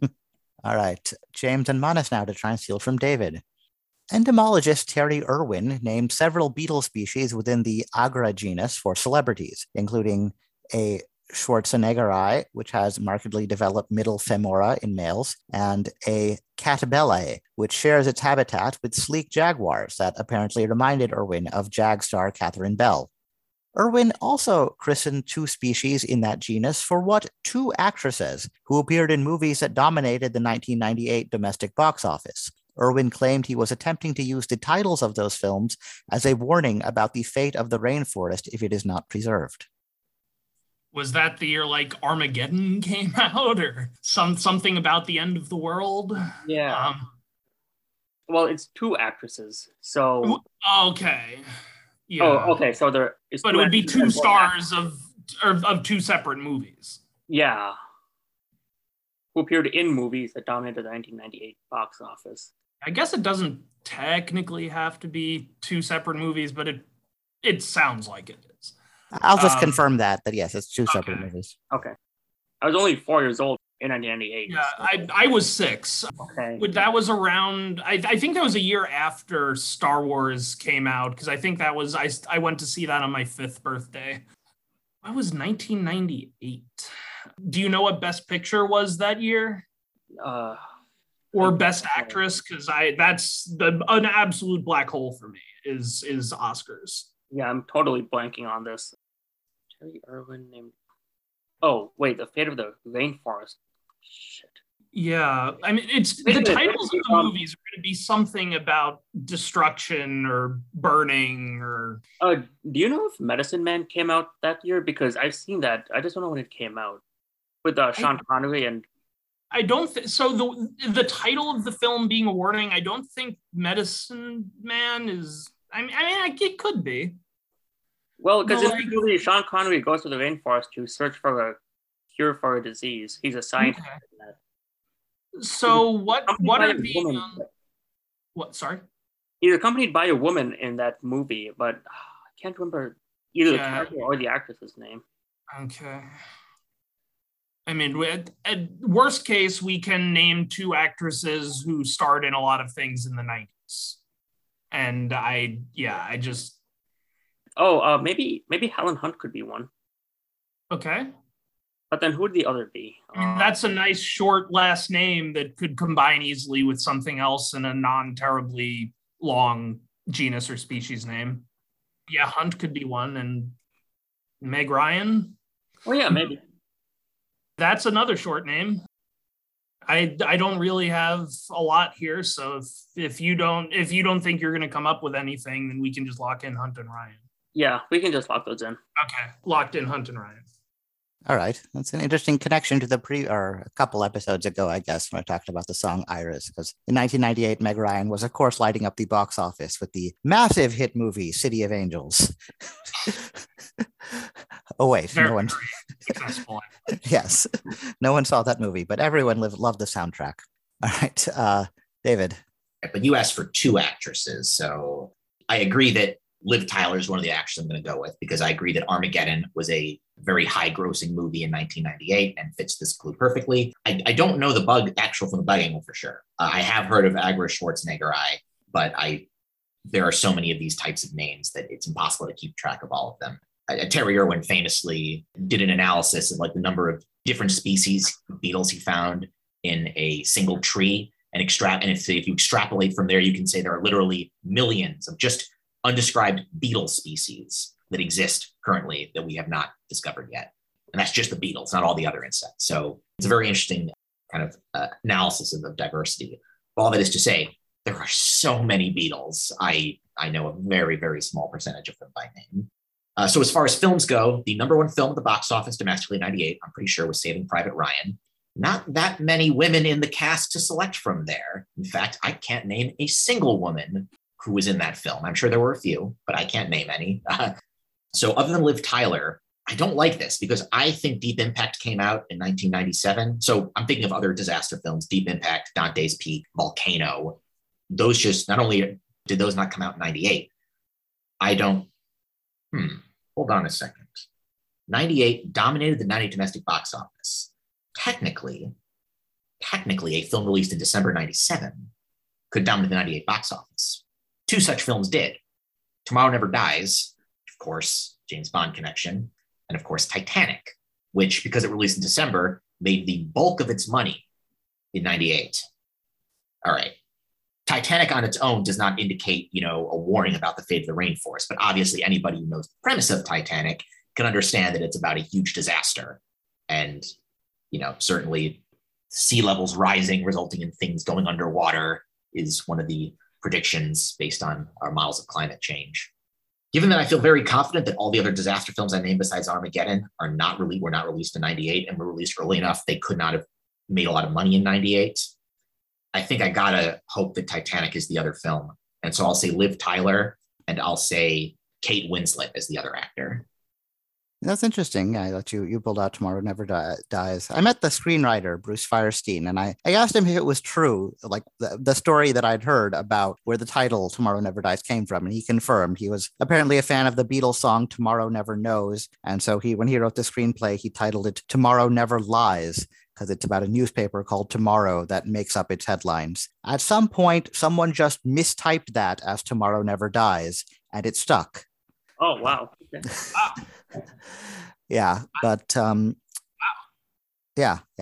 dominating the box office, a movie whose title is kind of synonymous with hubris and impending disaster. I was trying to lead you toward Titanic. It is Liv Tyler and Kate Winslet. Oh, that's great. Because one of the few things I know better than entomology is movie box office. So it was going to really hurt if I had gotten that one wrong from both angles of things I allegedly know. Yeah, it is interesting though. You were like, there's too many of these to keep track of. And in my head, I was like, well, you did pick it as a category. So. to pull back the curtain a bit, my category was interesting taxonomic names. And you explicitly said that because of, arachnophobia, you wouldn't be dealing with too much from the creepy crawly world. So I wasn't expecting any entomology questions. But yes, I did sign up for this. All right. Yeah. I mean, my phobia is, as I said, kind of limited to spiders. I'm not really that concerned with bugs or with the insects in general. I mean, I obviously, wouldn't want to be surrounded by them. But in that sense, actually, I've come to kind of appreciate spiders because they do keep the insect population down. So. They are helpful in that regard. Yeah. All right. David and James, now to try and steal from Manas. British poet Stephen Spender crossed the Atlantic and served as U.S. Poet Laureate in the mid-60s. He was succeeded in that post by what American who, despite a 1966 National Book Award for Poetry for Buck Dancer's Choice, remains best known for an atypically prosaic work published in 1970 and adapted into a Best Picture Oscar-nominated film 2 years later. Modern Library placed that work 42nd on its list of the top 100 English-language novels of the 20th century. So looking for the author here. Okay, yeah. Sorry, I need a minute to read this. Atypically prosaic work published in 1970, adapted into a Best Picture Oscar-nominated film 1972, so it could be 72 or 73 Oscars. Yeah. I wonder if that's when Love Story came out. Oh, no, actually, no, that can't be because, right, wasn't famously the film for Love Story released before the book came out? Like, he was writing the book, he wrote a screenplay of the book at the same time, and just based on scheduling, the publication came afterwards. I'm actually... If that sounds right to you, then yeah, we can rule that out. The author of that, by the way, is Eric Segal, who I don't think of as a poet. So I also don't like it for that reason. I met someone once who knew Eric Segal as a classic scholar and was surprised to learn about his novel and screenplay. Oh. Interesting. What year did the Poseidon Adventure come out, the original? All right. I happen to know the author of that is Paul Gallico because it came up as a difficult question in an OQL match recently. I know nothing else about Paul Gallico. So if it came out that he was a former poet laureate, that would not surprise me. What would surprise me if it's the 42nd English language novel of the 20th century. Yeah. Obviously I see 42, I think Douglas Adams, but that doesn't fit any of the other clues here. Isn't like something like A River Runs Through It, like an Oscar-nominated film that was like just a book by somebody who was not known for writing books like that? That's possible. I don't know that title. Yeah, me neither. So even if it's right, we can't guess it. Yeah. Who wrote A River Runs Through It? I'm sure I've come across it. Like the first thing that came out was Marjorie Kinnan Rawlings, but I believe that's The Yearling is what she wrote. Oh, okay. Yeah, I mean, I guess you could have written both, but yeah. And of course, right, there was a film adaptation, I'm sure. So, okay. Nominated. It was nominated. It doesn't say it won, so it probably didn't win. Right. So the film's in 1972. Like 72 or 73. Right. The Godfather was the best picture of the films of 1972. So it's a film that came out the same year as The Godfather and lost to The Godfather. Yeah. And I think that was a famously very, like the other nominees were worthy of being best picture clearly in other years, but The Godfather had to win. Yeah, it's not The French Connection. It might be Chinatown, but I don't know who wrote the book Chinatown if it was based in a book, so that's not going to help. Yeah. The Poseidon Adventure, I'm not even sure was set 1972. And it just seems so weird for it to have been 42nd on the top novels of the 20th century. But it is very prose-based. Definitely not you wouldn't call it poetry by any means. Yeah. So poet laureate, was there anyone in like, I guess in the mid-60s? So who read poems at like presidential inaugurations? I don't even know if that was a thing, a tradition before Maya Angelou. Didn't Robert Frost read something at JFK's inauguration? Now that you said that, it sort of rings a bell. So yeah, you might be right about being a tradition going back that far. Well, I don't think it's a tradition, but it was notable that he did it because it wasn't a thing then. Right. Can you name any other poet laureate? So I can name Robert Pinsky was a former poet laureate. I don't know if he was in the 60s. And I've never heard of him adapting being like, again, we think of any poet we think of as probably not this person because they're best known for writing a book. Yeah. Actually, not really a book, but a work of prose. So it could be an article, like a George Plimpton-esque article that gets adapted into a film. I can't think of any George Plimpton articles adapted into a film. If you look at the last sentence, it does say novel. Oh, you're right. Sorry. Yeah, it is a novel. It is a novel. All right. I'm trying to be cognizant of time here. And I just if we were on a track somewhere. If we were going, yeah. Yeah. So we'll just say Gallico and be done with it. Locking in Gallico. All right, yeah. Poseidon Adventure was 72. You had the right year. And I think Gallico was primarily a sports writer. So he was kind of writing outside his usual genre when he wrote that novel. So good guess, but not correct. Pastimanis? So I now know of 2 U.S. poet laureates. The other is Joseph Brodsky, but I know he was way too late for this question. And he was also Russian. So maybe, who's even active at that time? Adapted into a So if it was nominated for Best Picture in 1972. Well, no, the movie would have had to come out in 72 because then it would have been nominated at the 73 Oscars. But if I may, I think the question, it says it was adapted into a film 2 years later. So it was adapted for a film released in 72, right. But then the nomination occurred the following year for the right in 72. That's what I said. Right. So I think you just so we're clear on the semantics. I'm just gonna guess because why not? Is it George Santayana? Okay, yeah. So you had the right. Yeah, the release year or the eligibility year actually was 72. I think one of the nominees that year was a foreign film, so I think it had been released originally in 71, but its eligibility year was 72. And I think aside from The Godfather, which did win, 3 of the other 4 nominees were based on novels. I think Cabaret was based on a stage musical, which I guess was based on other things. Yeah, I guess it did originate in literature. But yeah, Chinatown competed against Godfather 2, and that was actually an original screenplay. It won the Oscar for Best Original Screenplay. But the other nominees that year, Sounder was based on a fairly famous novel. The Emigrants, I think, was based on like a Swedish novel. And the other nominee, set on a river, although not a river runs through it. It's called Deliverance. It was based on a book by James Dickey. Oh. Okay. Well, I got to say, I'm kind of glad we didn't hit on Deliverance because I didn't know who wrote it. And then it would have just been like, we know for sure we're wrong, as opposed to at least having a small glimmer of hope that we might be right. All right, David and Manas now to try and steal from James. The Hikaru Nakamura associated meme, I literally don't care, was spawned by a conflict between Nakamura and US-born Canadian Grandmaster Eric Hansen, who runs what YouTube channel? The name of this channel is perhaps not unrelated to Hansen's overall physique and persona, which Canadian magazine The Walrus described by noting, he is 6'1", long, lean, and muscular, and has a taste for Hugo Boss blazers. His handsome yet triangular head led one online commenter to describe him as, quote, a hybrid between James Bond and a Toblerone bar. Why do I feel like it's Slender Man? When you say you feel, is that you have knowledge? Is it just coming from the description? Just from the description, I think it's Slender Man. Okay, give me a second. Just I have nothing better at this point, and I like the way that fits. Let me just, yeah.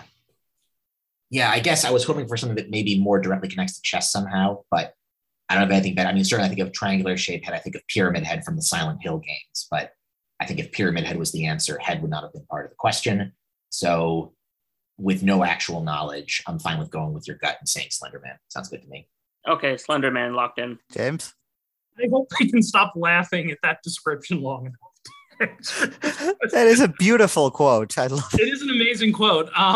So Eric Hansen, Amon Hambleton, and Yasser Seirawan are the chess bras.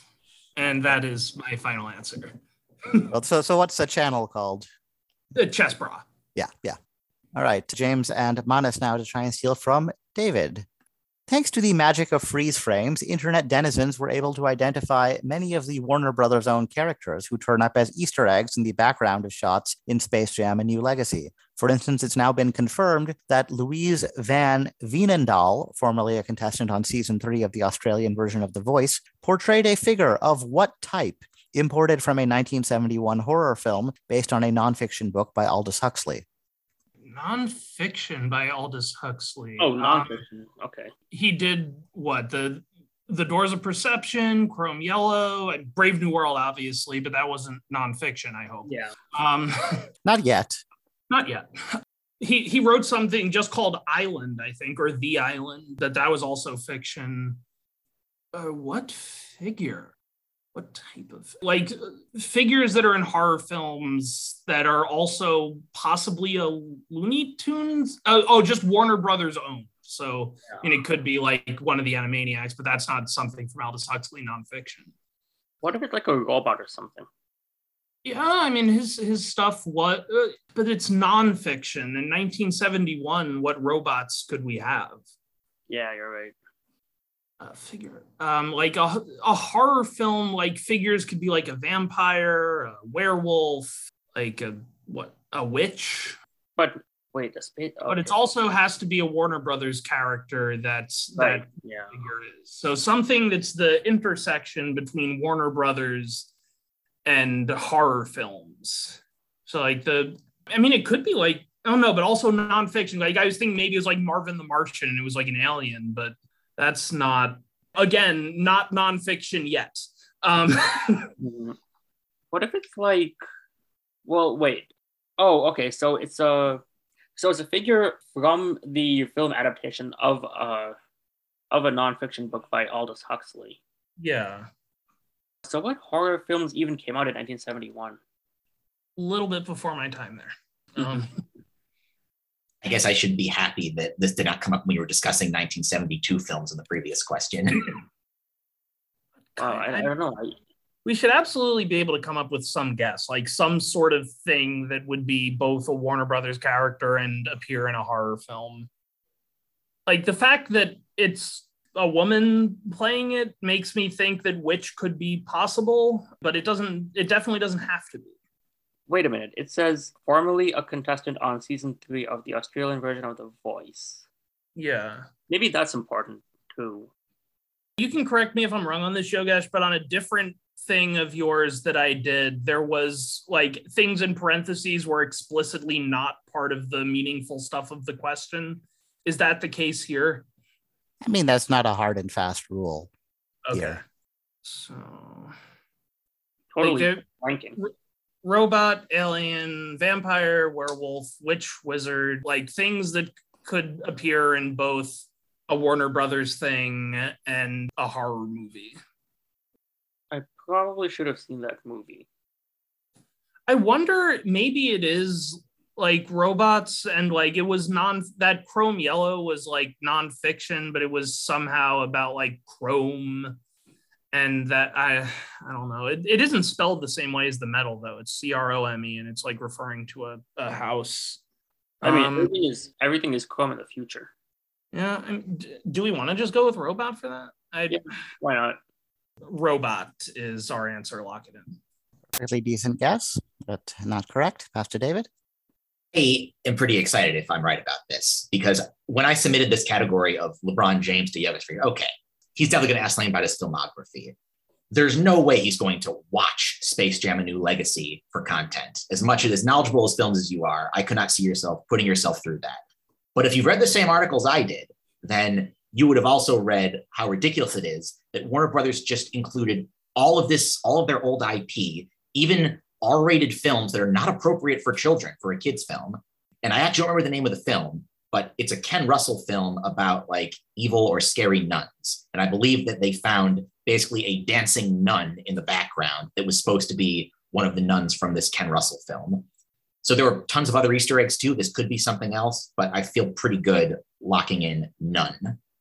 Yeah, I mean, as a huge Ken Russell fan, that would have leaped out at me anyway. I think actually the film was originally rated X at a time when that didn't have the connotation of pornography. But definitely, yeah, very, very adult aimed, very intense, graphic, and based on a historical incident. I think the book it's referred to as like the Devils of Loudun, where a priest named Urban Grandier was burned at the stake for supposedly inducing some kind of possession in these nuns. And yeah, the film is called The Devils. And yeah, the character, I guess, one of the possessed nuns with the notable like black cross on her habit. Yeah. Wow. Yeah. Yeah. All right, David and James, to try and steal from Manus. You may want pencil and paper for this, just a warning. Okay, let me go grab some. Got a piece of scrap paper over here. All right, I'm ready. All right. So. All right. All right. Named for a late 17th/early 18th century monk who studied it, Grandy's series is an infinite series that has defied all attempts to get it to converge to a single sum. The series, defined as the summation from n equals 0 to infinity of -1 to the n power, is usually written as 1 minus 1 plus 1 minus 1 plus 1 minus 1, etc., which can be made to look like it converges to different values depending on how you group it. Interestingly, however, if you take the Cesaro sum of the Grandy series, defined as the limit as n goes to infinity of the sequence of arithmetic means of the first n partial sums of the series, you will in fact get a finite value.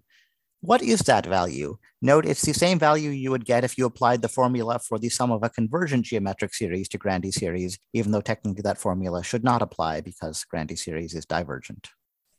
So the geometric series formula, isn't that like just 1 over 1 plus n or 1 over 1 minus n?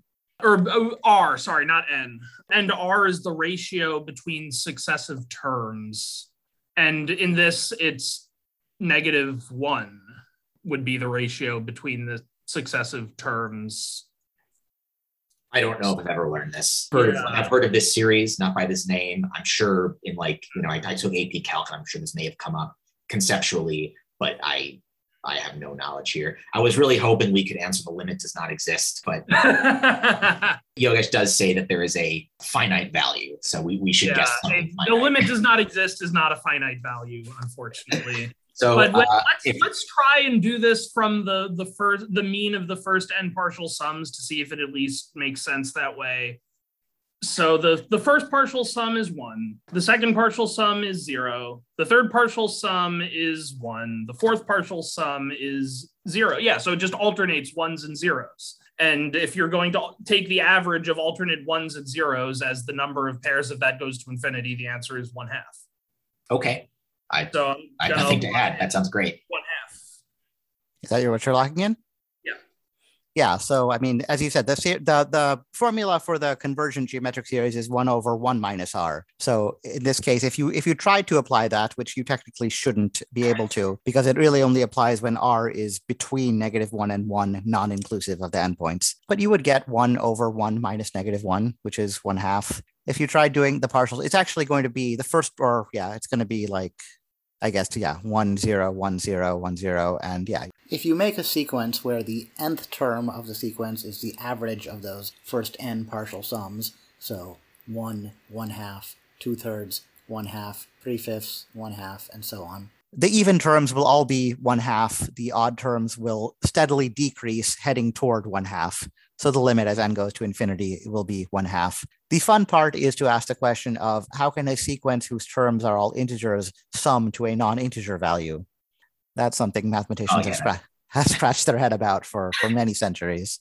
But this could potentially have been a really thorny question, but you cut right to the heart of it. Very good. Nice job, James. All right, David and Manas now to try and steal from James. Gomesa, Gomeisa, is the less famous of the 2 brighter than 4th magnitude stars in what IAU designated constellation? All right. Do you know what Gomesa means in a mythological or historical context? No, all I can really say that would be of any help is that Gomesa sounds Japanese. So maybe some Japanese named constellation. The problem is, aren't all the IAU designated ones the ones derived from like Greek and Latin names, like the kind of the 88 constellations that are canonical? Like, obviously, right, Japanese mythology has constellations derived, from Japanese deities, I'm sure, but I don't think any of those cross over. I think it's still very Eurocentric.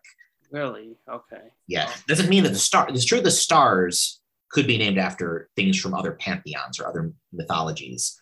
But as far as the names of the constellations, so my hope is that obviously, like if we knew that Gomesa was the parent or child of a certain mythological figure, then we would guess that, right? Right. And presumably if we knew the name of the more famous one, this would be easy. Yeah. So I guess, like, what are some constellations where we can name one and only one famous star? Might be a helpful as far as like narrowing down our answer space.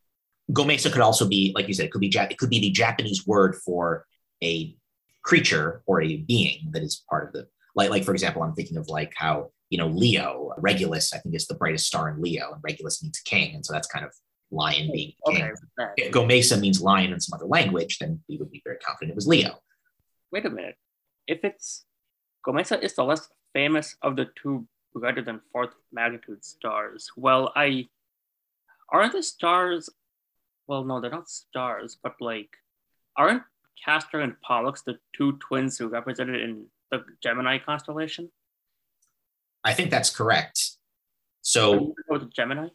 But, well, I don't know their brightness. I assume they're of similar brightness because they're sort of twins, which would mean that Gomesa would be the third most famous of the bunch, because we know Castor and Pollux. It is possible that, Castor is not very bright, and so Pollux is number one, Gomesa is number two, because Castor's not bright enough.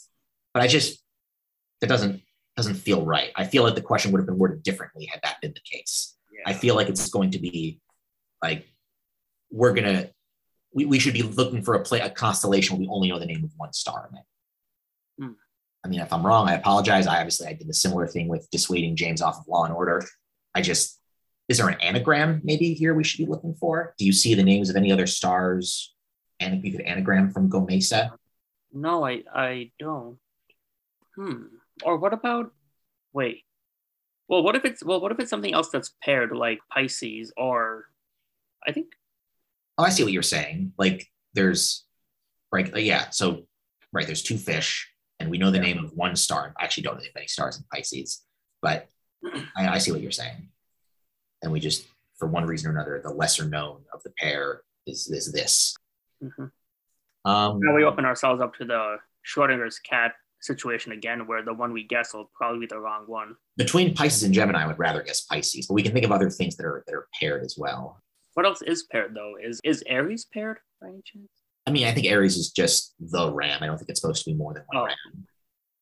Yeah, there are certainly constellations that have connections, like Orion and Scorpio. I wouldn't call those paired, though. And I think I can name the star, like Orion's belt is Mintaka, and Alma is something else. Presumably those are more famous. Also, right, Scorpio, I believe, might be Antares is in Scorpio, but I think there's Arabic names for the stars, the brightest stars in Scorpio. And we can extend beyond just zodiac signs too, which I'm trying to think of ones, but I don't really know of any zodiac. Draco is Gomesa, a famous dragon from mythology. Yeah, I feel like we're not heading down a track, and I don't want to waste time just trying to brainstorm every constellation, because we're not going to be narrowing it down. You want to go with Pisces then? Sure, we'll lock in Pisces. All right, yeah, I think it's fairly common for stars to have names derived from Arabic. Yeah, and I think Gomesa is derived from Arabic. I don't really think it gives anything away to say what it means, but I'll hold that information back till James has had his shot.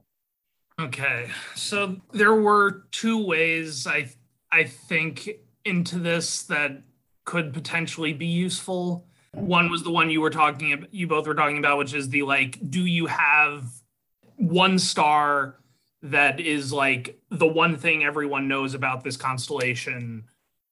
And then there's the other way that I was thinking of, which is what if it just doesn't have any stars really? Something like Cassiopeia that only has 4 stars that you can really identify with your naked eye. So that's what my thought is on the other route. On the first route, I'm thinking Polaris in Ursa Major. And honestly, I wanted to cram for something last night for this, and instead of cramming constellation Alpha and Beta stars, I just watched clips of House, and it appears I chose poorly. But which one of these would I rather go with? I think that Ursa Major is the more likely answer, so I'm going to go with that. Okay, Polaris is in Ursa Minor, right? Oh, oof. Was Ursa Minor the answer? No, it wasn't. Okay. Well, I'm okay then. I hope Ursa Major is not the answer. But your thought process, what if it's one that has, very few visible stars? Because I have always just been fascinated by the fact that there's a constellation with only 2 visible stars. Because I'm like, why do you call it a constellation? If it's just 2. And in my head, I just refer to it as the exclamation point, because that's what it always looks like to me in the diagram. Just one bright star and one less bright one and a line connecting them. But yeah, the other star in it is called Procyon. As listeners to episode 23 might recall, it's the main star in Canis Minor. Oh, okay. Okay. Yeah. No, that's very interesting. Again, if I had known that there was a constellation with only 2 stars, that's a great logical pathway to go down. I just, for the same reason you said, I would never have thought that. Why would there be a 2-star constellation? Wait, did you say Canis Minor? Canis Minor, yes. Yeah, Alpha Canis Minoris is Procyon, Beta Canis Minoris is Gomesa, which means the bleary-eyed one in Arabic. Oh. Okay. All right, James and Manas to try and steal from David. A member of a prominent family of thespians who began his career acting in TV shows like The White Shadow and The Master, Tim Van Patten transitioned behind the camera and earned Emmy nods for helming The Sopranos episodes Amour Fou, Whoever Did This, Long-Term Parking, and Members Only. He also co-authored the story of the classic Pine Barrens episode with What Screenwriter, a decade or so before winning an Emmy for directing the season 2 finale of this man's series, Boardwalk Empire. Coincidentally, this man's surname appears in the title of the series premiere of Game of Thrones, which Van Patten also directed. I swear I did not intend to create a Game of Thrones theme to this episode, but it happens. The series premiere, oh my god, that's like one of the episodes I actually watched. Was it like a feast for something, or is that like one of the book titles? That's the first book title, I think. Oh, okay. Okay. Well, what is the rest of this question? The prominent family of thespians. Never heard of those TV shows. Oh, who created Boardwalk Empire? Yeah, like I feel like this is a very well-known thing that I just don't know. David's bursting over there. Yeah, no, he's muted himself because he feels like at any moment he's just going to yell the answer. And he also has to be careful enough that I will not be able to hear it from Texas. What I'm actually feeling is that at any moment you're going to just somehow figure it out, and that's going to really hurt me. But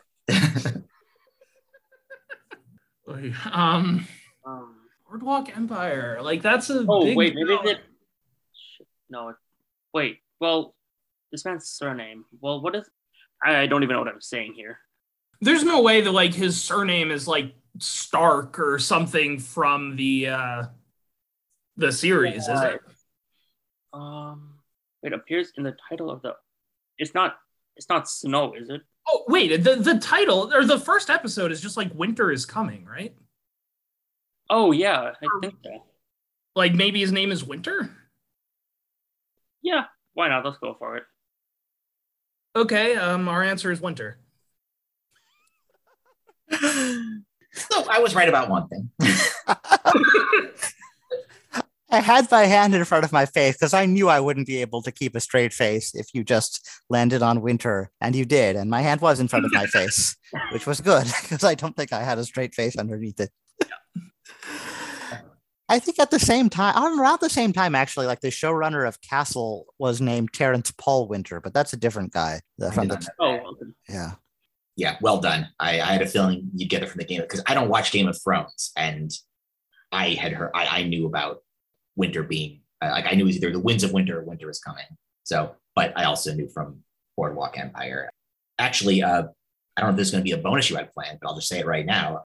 The director of that episode, Pine Barrens, was Boardwalk Empire star Steve Buscemi. And that was before he was cast on the show in a lead role in a later season. He was just, I don't know how it happened, but he got involved and he directed Pine Barrens. So yeah, it was definitely a classic episode. Yes, he also directed, I think, In Camelot, the episode referenced in the previous question. That actually was not the bonus for this question. That actually was going to be the bonus for the next question in the next round. Oh. But that's okay. What was I going to say? Yeah, so people, there was a very small writing staff on The Sopranos, but yet the people on it, went on to create other shows. Matthew Weiner made Mad Men, which was a huge success. Terrence Winter, Boardwalk Empire, and then the two guys who I'm blanking on their names now, but yeah, the guys who created Blue Bloods, which is now in its 12th season. And was, at least in terms of duration and number of episodes, I guess the most successful series made by a Sopranos writing alum, although not the most acclaimed. A lot of Blue Bloods. I should have brought that up on the Law and Order question, but that's okay. I still would have shot you down. I guarantee Blue Bloods has not won an Emmy for that. I doubt it. It's just it's a fun thing. It's one for most beloved by 70-year-olds. So yeah. All right, David and James, now to try and steal from Manas. Haley Dean, a former prosecutor turned marriage counselor / therapist, is the protagonist of a series of mystery novels by Nancy Grace. Yes, that Nancy Grace. Oh. Since 2016, who has played Haley Dean in multiple telefilms that aired on the Hallmark Movies and Mysteries channel? Among this woman's more famous TV roles are a teacher in an early 20th century Appalachian village, the younger sister of a boy with Down syndrome, and a medical student stabbed to death by a schizophrenic patient. Our absent friend, 80s animation buff Nolan Werner, would no doubt want me to point out that in her younger days, she voiced Daphne in A Pup Named Scooby-Doo, Molly in Tasmania, which I believe was an animated series built around Taz, the Tasmanian devil, and Roxanne in a Goofy movie. Oh. Honest, did you said earlier there, did you have some knowledge about the... You're working with James on this. Oh, yeah. Sorry, my mistake. So... Yeah. I watched the child. I watched A Pup Named Scooby-Doo, and I even seen a few episodes of Tasmania. I'm trying to hear their voice, but since she was much younger, I don't think it's going to help. Yeah. Okay, as far as I will say this, so Lacey Chabert did voice work. I know she's done voice work like in The Wild Thornberrys, and I believe she has definitely starred in some Hallmark or Lifetime films, lead role. The question is, do any of these match Party of Five? Because if they don't, then it can't be her. I don't think there's any way. If Yogesh is going on the route of cluing the roles without giving the names of the shows, one of these should be Party of Five. Unless one of the characters in Party of Five had Down syndrome, it just doesn't feel. Yeah, I don't think that's going to be a, fringe part of the movie. Okay. Other women that star in Hallmark and Lifetime films, I think Sarah Michelle Gellar does that now. Charisma Carpenter. All right. TV roles. What are some TV roles that take place in the past? Like 20th Century Appalachian Village. That's too late for Little House. 20th century. Yeah. 1910s or 20s or... Yeah, and can you name any TV shows or TV movies where a character is a boy with Down syndrome? And then the medical students, we had a Scrubs question on our last game. I mean, didn't they on Sesame Street? Didn't they have kids with various challenges? I know they had a girl with autism. I don't know if they had a boy with Down syndrome. They probably did, but I doubt that'd be considered her more famous TV role. I mean, can you name any child actor on Sesame Street that went on to do other things? That's a good point. They exist. We don't know them by name. They're presumably not famous enough. Yeah. All right. Again, I feel like I just because I'm trying to be aware of time, and I feel like we kind of just come to a halt. I've named a few actresses in Hallmark and Lifetime films, and we just got to pick one of them. Do you have any other? To go down. Yeah, if I assume the students, this isn't in-house, right? If you would have recognized it. It's possible that it's not a medical show. It's like a show about people with mental illness, and then that she's supporting character that gets killed off early on, or it's a TV movie, and could be a TV movie. Yeah. I mean, Charisma Carpenter was in Buffy, right? It could be. I don't know. I don't think she was on the show in forever. I think that may have been them killing her off. Okay. It's my favorite guess compared to Lacey Chabert and Sarah Michelle Gellar, because I feel like I know their careers better. Okay. The Wild Thornberrys is the show that Lacey Chabert did a voice on. Her brother Donnie definitely was crazy. I don't think they would say he had Down syndrome. Oh no, he was a wild child. He was just found in nature, having never socialized with humans. He was not. There were many things wrong with him, but not that. Okay. All right, then we'll lock in Carpenter. Hope for the best. All right, yeah, I think her character continued on to the spin-off Angel, so I don't think she was killed off in Buffy. But I don't know exactly. I don't know too much about her career. I think she was a Laker girl at some point. Maybe I'm just thinking of her character on Veronica Mars, who was described as a former Laker girl. I'm not sure. Anyway, pass to Manas. Well, so you wouldn't have said Veronica Mars if it was Kristen Bell, so I know it's not Kristen Bell now. Oh, fuck, the show is literally it's literally called Haley Dean Mysteries. But Appalachian Village. No, that's if I could a Goofy movie. So I think I saw 10 minutes of that. So not long enough for Roxanne to enter. But Linda Cardellini had a big presence in the Scooby-Doo universe. Well, she played Velma in the live action adaptation, so it's not her. Sarah Michelle Gellar, as you pointed out, David, was in the live action Scooby-Doo movies as Daphne, the younger sister of a boy with Down syndrome. Oh, in a TV show. And the younger sister of a boy with Down syndrome. So this is more serious stuff, which I didn't really get into until recently. But I know that Kimberly Williams Paisley has a big presence on Hallmark in general, so I'll say her. All right. Yeah. I'll finish up this question first. So basically, the 20th Century Appalachian Village was a show called Christie, not that well remembered now, except I think Tyne Daly won an Emmy for her supporting role. The Boy with Down Syndrome, that was a pretty groundbreaking series in its time, kind of a landmark for representation. An actor who actually did have Down syndrome, Chris Burke, played the boy. Too Close for Comfort? Is that what that It was called Life Goes On. Yeah, and this actress was actually Emmy nominated for her role on that. But then I think in seasons 5 and 6 of ER, she came in and didn't quite click with the cast, but she was given a very, very memorable and powerful death scene. So that was the medical show. Her name is Kelly Martin. Oh. Okay. Yeah. I don't think I've seen her in anything. All right. And I realize I forgot to give. So before closing out this round, I will give David a bonus for the previous question, which was stolen from him. Okay. So we were talking about Tim Van Patten. In a rare foray into comedy, Van Patten earned a 2004 Emmy nomination in Best Directing in a Comedy Series for the series finale of what much-loved sitcom? Ooh, okay. That was around the time of Arrested Development, but obviously it was not. I think what they thought was the series finale was 2006, and then even then it got rebooted, or it got the extra seasons on Netflix. So it's probably not that. I wonder if Much Love's a Clue there is just saying it's a, cult classic or cult favorite that did not do well in the ratings. Oh boy. So it's around the time of, I'm thinking of like one season wonders. There's, I think Andy Richter, speaking of Richter, Andy Richter Controls the Universe was a one season, maybe like shortened second season that got a lot of critical acclaim, but kind of flopped.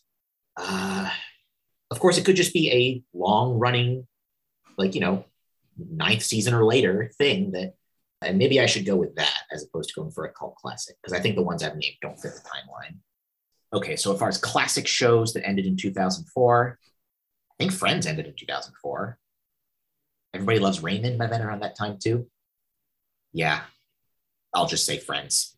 All right, yeah. So 2004, there were a lot of series ending there. And I was living in England at the time with American students. So all the broadcasts were delayed by several weeks from when, so we were all kind of like dodging spoilers and then gathering around the TV to watch these finales. So 2004, definitely Friends ended that year. Frasier also ended that year, and NBC's fortunes sank quite a bit after they lost both of those shows. With all that noise around that, sometimes people forget another much-loved show ended right around that same time. It was brought back for a couple movies and then a revival under a different title. It's called Sex and the City.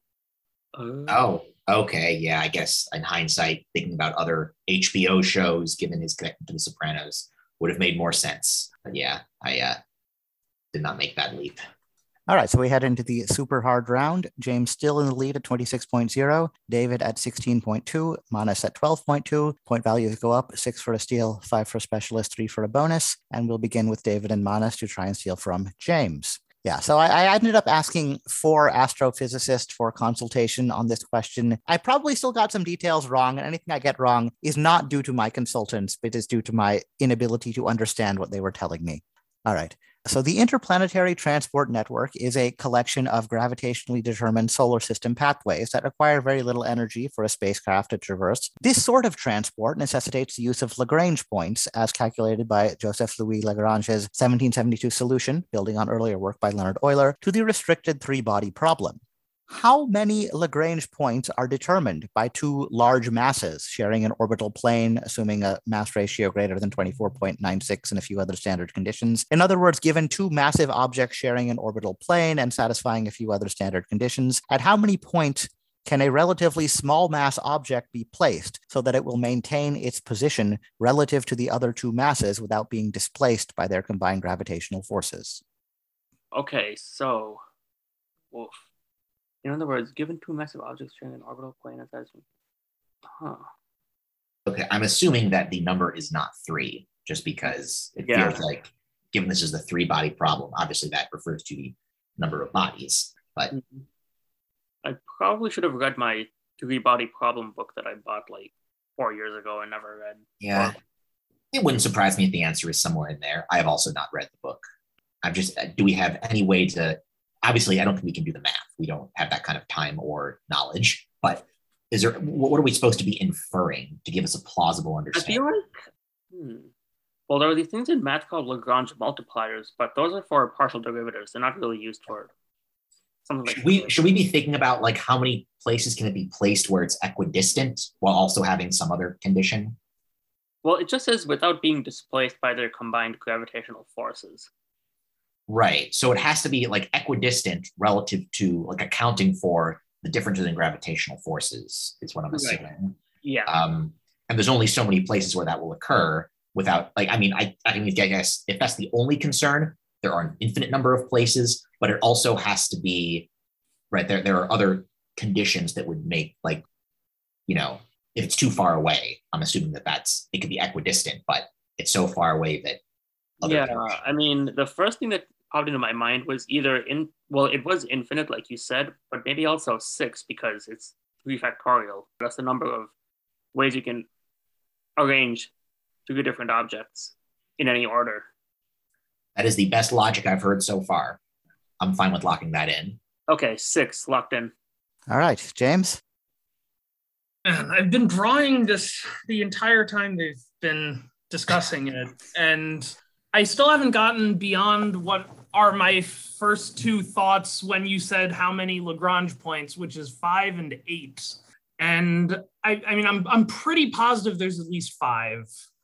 Why am I thinking of 8? Because the 8 seems like too many for a problem that really only has 2 bodies, because the Lagrange points, like this test mass is, for example, the James Webb Space Telescope is headed out to, I think it's L2, but the Lagrange point beyond us from the sun. And like we're talking about where the third mass is like the James Webb Space Telescope, which just compared to the Earth and the sun has just no mass at all.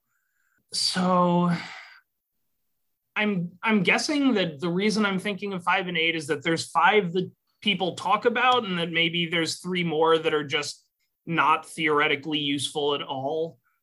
So I think I'm going to have to lock in 8. Okay, yeah. Actually, your bonus was going to be which point the James Webb Telescope is at. And You're right.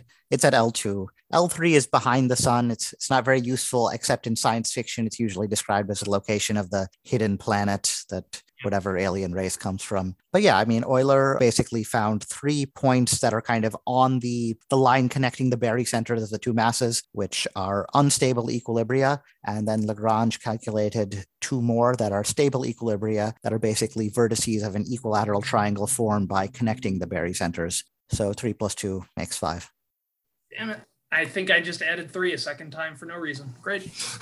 Despite all the legitimate knowledge you have, we get to say that we're closer than you are. Correct answer. We were one off. Yeah. Hi, Future Yogesh here. I just want to thank Gilbert Siu, Helen Yamamoto, and friends of Biff Reiser and Raj Duvalia for allowing me to consult them on shaping the previous question. Any mistakes I made are entirely my fault.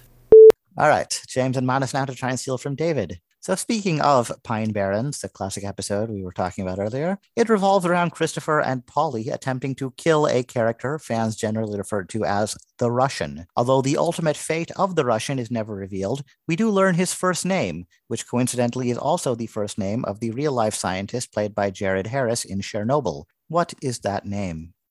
Well, we've got a lot of Russian first names to go with. Andrei, Alexei, Pavel, Dmitry. Yeah, there's Ivan, all the czars. Christopher and Polly trying the Russian. Dude, I don't know who this scientist is in Chernobyl. I don't either, but I can think there was a Russian scientist named Andrei Sakharov who won the Nobel Peace Prize for campaigning against nuclear power. Should we say him then? Okay, Andre, yeah, that could work. Is it Andre locked in? That's a good guess. I don't know if he was campaigning against nuclear power so much as nuclear weapons, but Yeah. yes. But a good That guess. could still show up in a movie like or a show like Chernobyl. Fair enough. Yeah, good guess, but not correct. David? Okay, so a few things going through my head. I feel like I have a pretty good lock on this, but I'm not 100%. So the first thing that came to mind was Slava, but I'm almost certain that's wrong. I believe Slava's name comes up a lot more. I think that's the boss of the Russian that Tony does a lot of like interacts with for a few episodes around in this season. And the Russian is like one of Slava's soldiers or his henchmen that, interacts with Christopher and Paulie. So I don't think it's Slava. It's a V name is what's coming to mind. And I'm debating between Vitaly or Vasily. I don't think it's Vladimir. I feel like if it was just commonly Vladimir, I would have remembered that for sure. And I'm leaning more towards Vasily because I think that I'm thinking of Vitaly because of the Klitschko's in Ukraine, that being in the news. So Vasily is what I like more. Just the only other angle I have that I have listened to or read an interview where, like, other than the ending of the show, what happened to the Russian is the question that creator David Chase gets asked the most about The Sopranos. And I believe at some point him or maybe Tim Van Patten actually answered that we had considered filming a scene where we show the Russian still being alive, but being essentially brain dead or having amnesia from the severe injuries that Christopher and Paulie gave him, so that he's alive, but he can't remember what happened or that the Soprano family is responsible. So the Sopranos hence never actually had suffering reprisal from it. And I can't remember them mentioning the Russian by name in that interview. So I got to hope that my gut of Vasily is correct. That's what I'm going to lock in with. I'm guessing you weren't thinking of the chess player Vasily Ivanchuk. No. I was not. You were clearly thinking along the right lines because both of your guesses began with the correct letter and ended with the correct letter. Unfortunately, it was in between those two you went wrong. His name was Valery. Valery. Okay. Yeah. Valery Legasov was the scientist who, unfortunately, in order to draw attention to the factors behind the Chernobyl disaster, unable to make any progress, he ended up killing himself on the anniversary of the disaster, which finally brought the attention he'd been seeking. All right, David and James now, a more lighthearted question to try and steal from Manas. The Bill Dana Show, the Joey Bishop Show, and the Andy Griffith Show were all spin-offs of a long-running TV program centered on which actor? Supporting characters on this man's series were played by Marjorie Lord, mother of Oscar nominee Ann Archer and grandmother of longtime Scientology spokesperson Tommy Davis, and Sherry Jackson, whose guest appearance as the android Andrea in the Star Trek episode What Are Little Girls Made Of is perhaps the paradigmatic illustration of Theis titillation theory. That was the theory the costume designer on Star Trek came up with to how to maximize pleasing the male gaze within the constraints of 60s network television censorship. Oh, okay. I've never heard of that. By name, at least, although it's definitely clever alliteration. Yeah. Okay. So a long-running TV program centered on which character? Notably, it's not necessarily... Actor, not character. Oh, actor. Sorry. Oh, yeah, I mean, it could be one of those where it's like the characters playing themselves, but yeah. So I have a thought. So, right, I have a feeling this actor is better known for playing a character that we recognize, which is leading me towards both Phil Silvers and Jim Nabors, because, right, they played Sergeant Bilko and Gomer Pyle, USMC, respectively. And that's notably absent from The Clue. And of course, these are obviously old shows, so it has to be like a 50s show probably, or early 60s. Definitely. I mean, the Phil Silvers Show is a thing. And I don't think it was, I actually don't know anything about it other than like he's Sergeant Bilko and he had a show. I don't know if it was a talk show or a sitcom where he just, much like Andy Griffith's show was a sitcom using the actor's name in the title. Mm-hmm. I don't know if we're supposed to name an actor who's also a Scientologist because of the Tommy Davis connection. I don't know for sure if any of these old timey actors were Scientologists at some point in their lives. I don't think so. Like, can you name any? I mean, because this is when L. Ron Hubbard was still alive. So I just don't know of any celebrities involved with L. Ron Hubbard. Not in the 50s. I don't think it was a thing then. Because you would have heard about it with all the stuff with the code and the blacklist, probably. Yeah. Just to make sure, it is Phil Silvers, plural, and not Silver, singular, right? The actor, Sergeant Bilko actor. You're asking the wrong person. All right. I guess if I said the Phil Silvers Show, I could kind of like slur the S between, so it's unclear. That only works if you don't say you're going to do it. I'm not going to do it, and because I know how these quizzes run. I'm not going to get away with any chicanery like that. We have not been warned on this one to enunciate, though. That is true. And you are giving hints to listeners about how they can blur lines in the future in their quizzing. So if you want a masterclass on that, just watch Chris Ray at any point. All right. I mean, I've got nothing more to go on. I mean, I guess, right, it is a man. We have that it's a man. Yes. Yeah, we could say the Jackie Gleason show. We could say any number of people have had shows. Yeah. But I think if it were Jackie Gleason, it might be too easy for a super hard round because he's an obvious guess for a famous 50s actor on TV. So we'll lock in Silvers. Okay. Decent guess, yeah. That was a sitcom, a situation comedy built around Sergeant Bilko, which is sometimes shown in syndication as. It never really made the splash in syndication that its contemporary show I Love Lucy did, which leads to a very odd cultural disjunction because in England, the Phil Silvers Show was shown all the time on the BBC. So that like pretty much all English people know that show and think it's like the most famous American sitcom. And they're not even familiar with I Love Lucy. But all right, Manas? Well, like David said, Jackie Gleason is too easy for a super hard question, which means that Ron Howard would also be too easy for a super hard question. But I know that, what was the Andy Griffith Show a spinoff of? Because I know that Ron Howard was in both shows, the original and the Andy Griffith Show, because he played the kid. I'll just say Ron Howard, locked in. All right, yeah. Yeah, when you said Jim Neighbors, that's the opposite way, right? Gomer Pyle first appeared on the Andy Griffith Show and then was spun off into his own series. Andy Griffith Show is really an early example of a backdoor pilot. It wasn't like an existing character on the show who got his own series. It was like they introduced him on an episode of the show and then gave his own series. Yeah, the Bill Dana Show, I think, centered on Bill Dana's now very politically incorrect character of Jose Jimenez. Anyway, the correct answer is someone whose show ran, I think, for 11 seasons through the 50s and 60s, crossed over with I Love Lucy in one of the Lucy Desi comedy hours. But the main actor, he went on to produce many other shows from that era that we still remember fondly, The Dick Van Dyke Show, The Mod Squad. And he founded a hospital in Memphis, Tennessee. That's still a very famous St. Jude's. Danny Kaye. No, Danny Thomas. Oh, dude. Yeah. Oh. Oops. Well, again, I'm glad that I didn't figure it out only to say the wrong Danny. That would have been even worse. Yeah. All right. David and Manas to try and steal from James. Greg Yaitanes won a 2008 Emmy for directing House's Head, the fourth season House episode, noted for its stunning climactic bus crash sequence. Throughout the episode, House hallucinates a woman played by Ivana Milicevic, who refers to herself as the answer and wears a necklace that turns out to be significant. What is that necklace made of? Ooh, it's I know this. Yeah, because Amber is the name of the character that House usually calls a name that we probably shouldn't repeat here. I mean, I guess it was okay for TV, but it was still kind of mean-spirited. But yeah, right. Amber. Was her last name Dudek? Or that's just the name of the actress? I think Anne Dudek was the actress. And yeah, Amber. What was her name? Amber Volakis. Okay, I just want to make sure the last name wasn't a clue. And just so, right, like, I agree that Amber makes perfect sense for this. Yeah, it's Amber, locked in.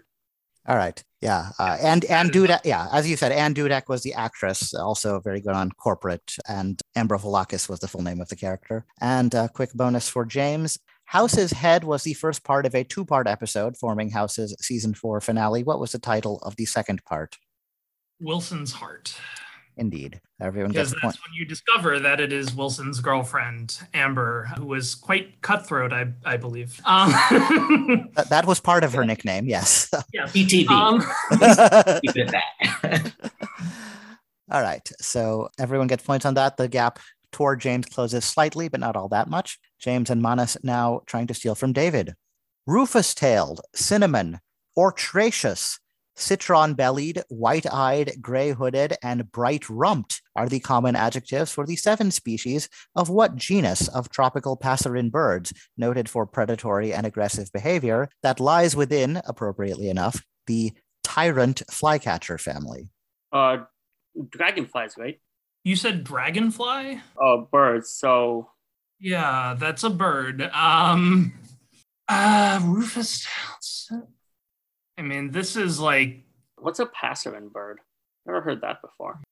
some sort of falcon, or no, but falcons would be hunting larger prey. What about finches? Like in the I was Galapagos? thinking Darwin's finches, it could be related to that, but speaking about the wild thornberries, actually, they did an episode which was related to this, where like they showed you different finches that were like trying to get at different grubs, and like they just gave them, Eliza gave them like a little needle to get at them, and then they ended up like depopulating an entire island of grub insects. But I don't. Well, why does it say appropriately enough the tyrant flycatcher? Yeah, I don't know if they're supposed to be tyrants or they're supposed to be eating flies, but I don't think it was sort of like a passive thing that like they're hunting for. I mean, it could be. It's not. I'm not going to rule it out, but I think we should try and think of another answer. The first thing I think of when I think of tropical birds is things like parrots and macaws, but I know a lot of species of them, and none of them have come up there. Or what about like toucans? Because they have bright colors. They are, yeah, and they could definitely tropical. Oh yeah, they are. They do, like they are predatory. Like they swoop down under the water and they scoop up the fish in their little whatever you'd call this thing. Yeah, I like that. Okay. Or am I thinking of a pelican instead of a toucan? I think you're thinking of pelicans, but they might belong to the same family. Maybe. But toucans are tropical. Pelicans aren't. Yeah, no, toucan is the right one of those two. I think that's probably more likely than a finch, but I'm not positive. You want to lock it in, or let's lock in toucan. Okay, toucan locked in. All right, yeah, named after the famous tyrant Toucan Sam. Good guess, but not correct. Over to David. All right. Yep, I'm struggling with this. So the number of birds that would be classified as passerine, I think it numbers in the thousands. That doesn't really help narrow it down. So I'm trying to think of famous tyrants that this genus could be named after. And given that binomial nomenclature started with Linnaeus in the mid 1700s, it's got to be someone like it, if it was a contemporary thing, like a contemporary scientist named it after a tyrant that was active at the time, I got to think relatively recent history.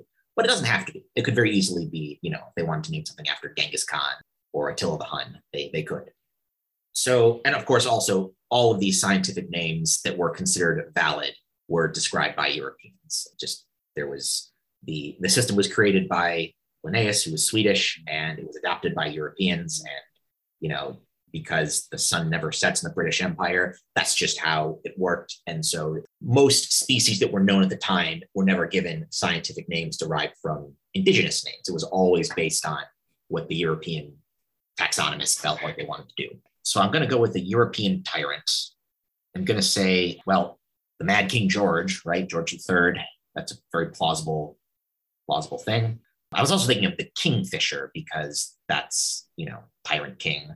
But I would call that, right, kingfisher is in southern US, which like Louisiana, you think of the kingfisher. And I wouldn't call that tropical. It's swampy. I wouldn't say it's tropical. The thing is, so let's say I choose George III. Doesn't mean the genus is not going to be just, George III. They could be, but that's kind of unusual nomenclature and it's unlikely. With a species epithet, you actually do often add an I at the end. So if you want to name something after a guy named George, you could say, if it was a new dog species, Canis georgii would be what you would do. You want to name after George. But also just having a genus named George is just kind of weird in and of itself. There aren't that many that just have the first name of a person with no modifier. And this is a super hard question, so knowing the modifier could play a role here. It could be Georgia, like the state. Should I be thinking of Louis? I said Louisiana earlier, kind of offhandedly. There are certainly plenty of Louis. I don't know of any. I feel like if there were genera of bird named after states that are sure to name the state Georgia, Louisiana, Carolina, that I would know about them, and I just don't. But I don't specialize in birds. There's certainly. All right. Between Georgia and Louisiana, I'm going to pick Louisiana. Lock that in. Yeah. I've been biting the inside of my lower lip to try and keep a straight face. And it was probably a good thing I did, actually, because there was one point where you said something that I almost reacted to, but I think I managed to keep a straight face. Yeah. This is a rare case where the common name for the birds and the genus name is actually exactly the same. And when you say, if they wanted to draw a comparison to a tyrant, they could, always go back to history, name it after someone uncontroversial, everyone agrees was a tyrant. They could name it after Genghis Khan or Attila the Hun. You're right, they could. Yeah, it's called Attila. Oh, well. Okay. All right, David and James now to try and steal from Manas.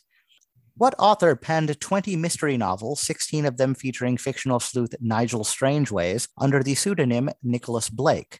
He served as UK Poet Laureate from 1968 until his death in 1972, and was the only holder of that position between 1930 and 1984 to not have the forename John.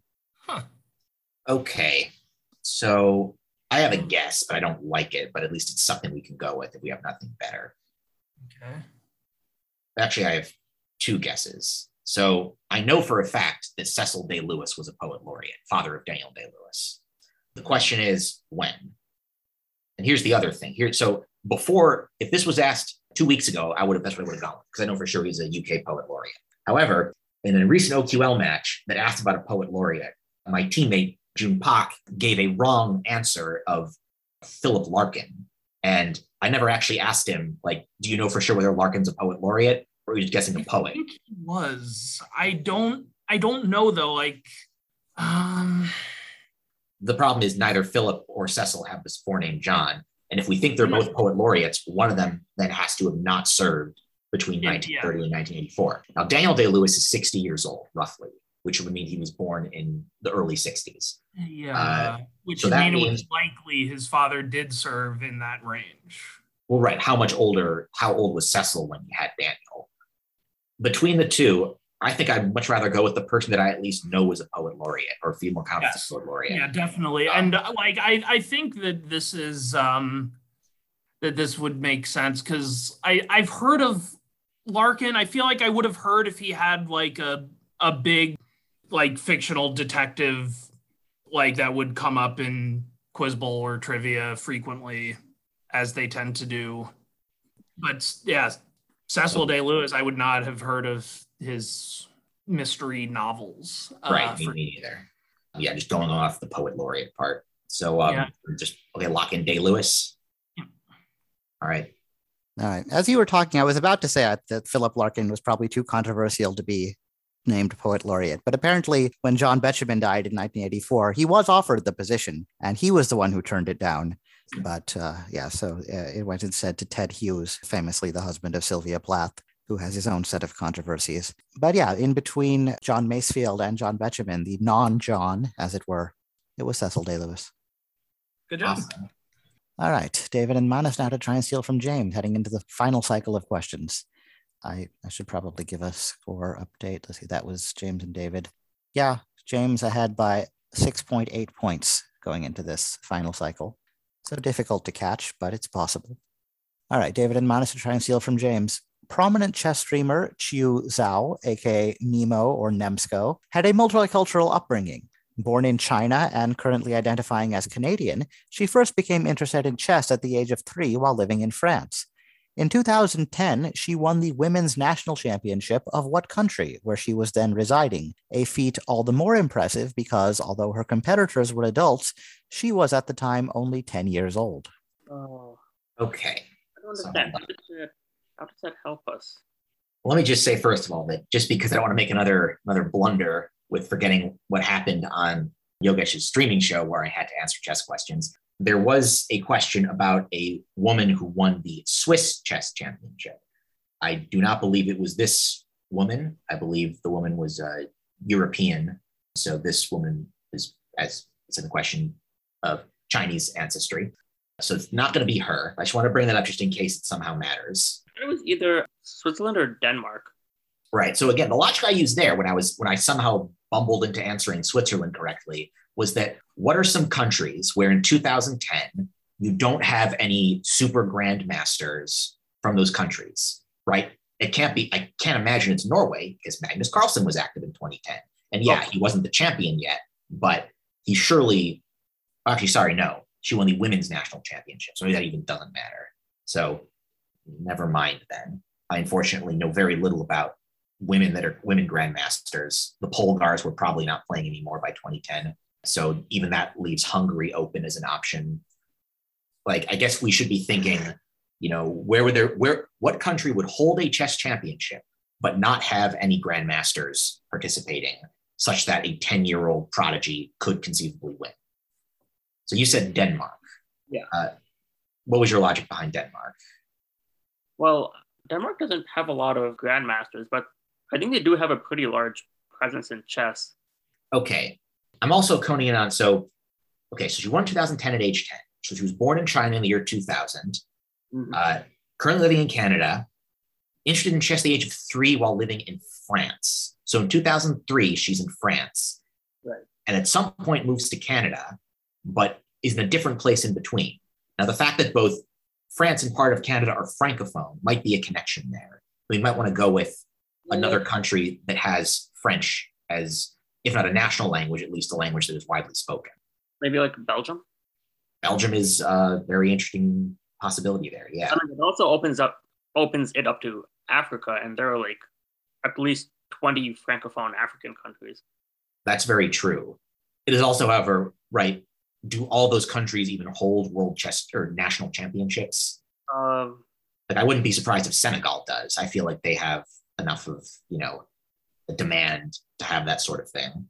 We also have to factor in that many of these countries still have sort of repressive regimes that may not be promoting women doing, you know, intellectual pursuits as children. That may also, even if there are women that are capable, they may not have the opportunity.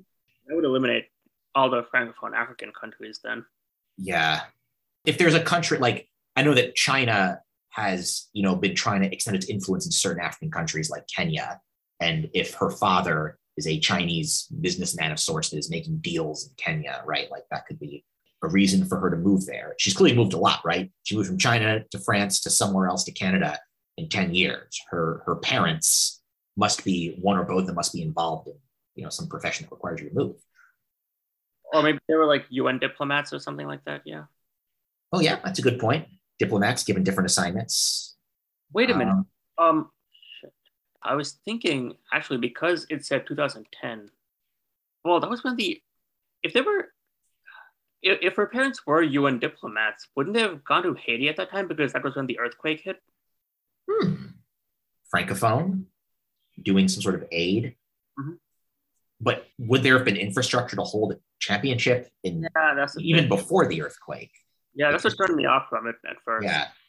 I don't know. Like, I apologize if that is right. We're steering away from it, but I'd rather go with a European country. Maybe one of the microstates like Luxembourg, Liechtenstein, Monaco. I'm trying to remember where any of these actually speak French. Does Liechtenstein speak French? I thought they were mostly German. I think, yeah, it's German-Swiss is what they border, right? Germany. Yeah, they have mad strict immigration policies. Okay. Like, she's not even old enough to move there now. Right. I mean, Monaco could be, obviously, you know, borders France, and it's such a small population that a place as rich as Monaco is going to have a chess championship to say they have one. Yeah. And I could see them having just so few competitors that a 10-year-old moderately good at chess could win. But Belgium is still also possible, right? Like, this person's a chess streamer. They've got to be a master, if not grandmaster. So they've got to be very, very good. Brussels is the seat of the EU. That's true. Yeah. All right. There are lots of choices. I'm leaning towards Belgium. Okay. Then let's stop debating and lock that in if you're all right with it. Okay. Belgium locked in. All right. A lot of interesting points raised. Good guess. Not correct. James?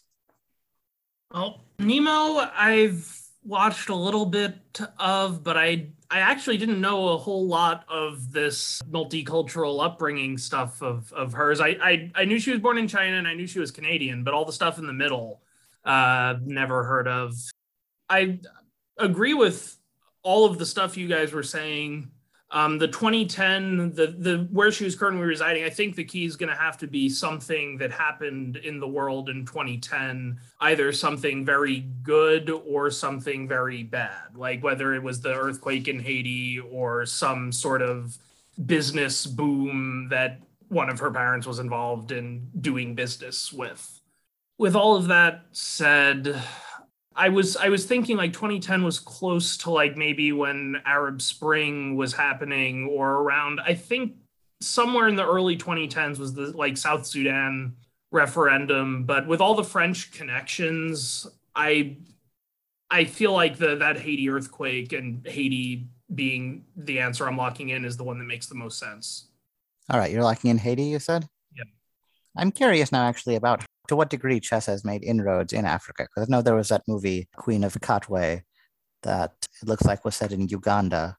Interesting. But yeah, I think Chiu Zhao or Nemo or Nemsko or whatever, her father, I think, was a computer scientist and went to various technical institutes in different parts of Europe. But she was, or first actually the under 10 champion at the age of 5. And then when she got to when she got to 10, she competed in the overall women's national championship, which she won in Finland. Oh, Finland. Okay. close. I said Denmark initially. Yeah, Denmark was close, definitely. All right, James and Manas now to try and steal from David the penultimate question of the game.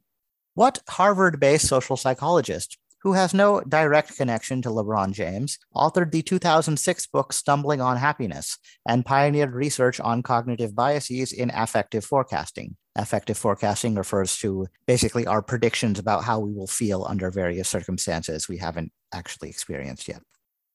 Oh. Well, David. So this is from the LeBron James category, but it's not a direct connection. Okay. So stumbling on happiness. Cognitive biases is what's his name? Thinking Fast and Slow. Is he at Harvard? No, he's Princeton. Okay. Santayana is not a social psychologist, even though I'm pretty sure he's at Harvard. Yeah. Who else? I mean, is this going to be like somebody with like a basketball sounding name, like something like Jordan, or I don't know. I don't really know much about like happiness related books. I mean, Martin Seligman is at Penn, because when I went there, I worked in the same astronomy research group as his son, Daryl, who is now doing a postdoc at UChicago, where I just finished grad school. So cool connection there, but nothing helping on this particular question. Social psychology. So is this going to be somebody with like one of those famous experiments named after him? Milgram's at Yale, but like Bandura or I also thought of I thought of William James when Yogesh said no connection to LeBron James. I mean, I'm pretty sure he's Harvard, but I also thought he was like dead. Yeah. Like, I thought he was active in the 40s, which would basically exclude him authoring a book in 2006. I mean, not strictly speaking, but like realistically. I think William James was long dead by the 40s, actually. Oh, okay then. That's why maybe it's the 40s I'm thinking of. Or, But at least last time I was aware of it, the Harvard Psychology Department is in William James Hall. That's cool. Wow. I don't know. I got nothing. So what angle do we want to go with? Do we want to go with some psychologist that we don't know where they're from? Do we want to go with a basketball name? Well, I thought of one other person, but I don't understand what the no direct connection to LeBron James is. Like, what does that have to do with this? So, but what's the person you're thinking of? Well, the person I'm thinking of is Nassim Nicholas Taleb, who wrote a lot of books, and he's currently active. Okay. He's around my dad's age, actually.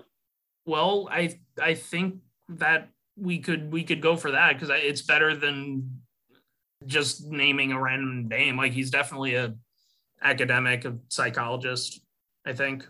Nassim Nicholas Taleb, locked in. All right, decent guess. David, what do you think? You're on mute. Sorry. Yeah, I've been trying to mute partially so I don't blur stuff out, but also because I noticed my chair is kind of squeaky. I just wanted to minimize that. I think I'll be guessing Smith, but let me tell you why, because it's not just a lucky Smith. My hope is that this Harvard-based social psychologist has the exact same name as a teammate of LeBron's. And that's why they have no direct connection, but would have an indirect connection by having the same first and last name. So it makes sense to go with a common surname that's more likely to be showing up. Like, I feel unlikely that if there was a psychologist named Dwayne Wade or Chris Bosh or Kyrie Irving, or I guess Anthony Davis is sort of common, but I just feel like that would have somehow come up. Or I feel like Jokic would have mentioned it at some point in one of his super hard quizzes.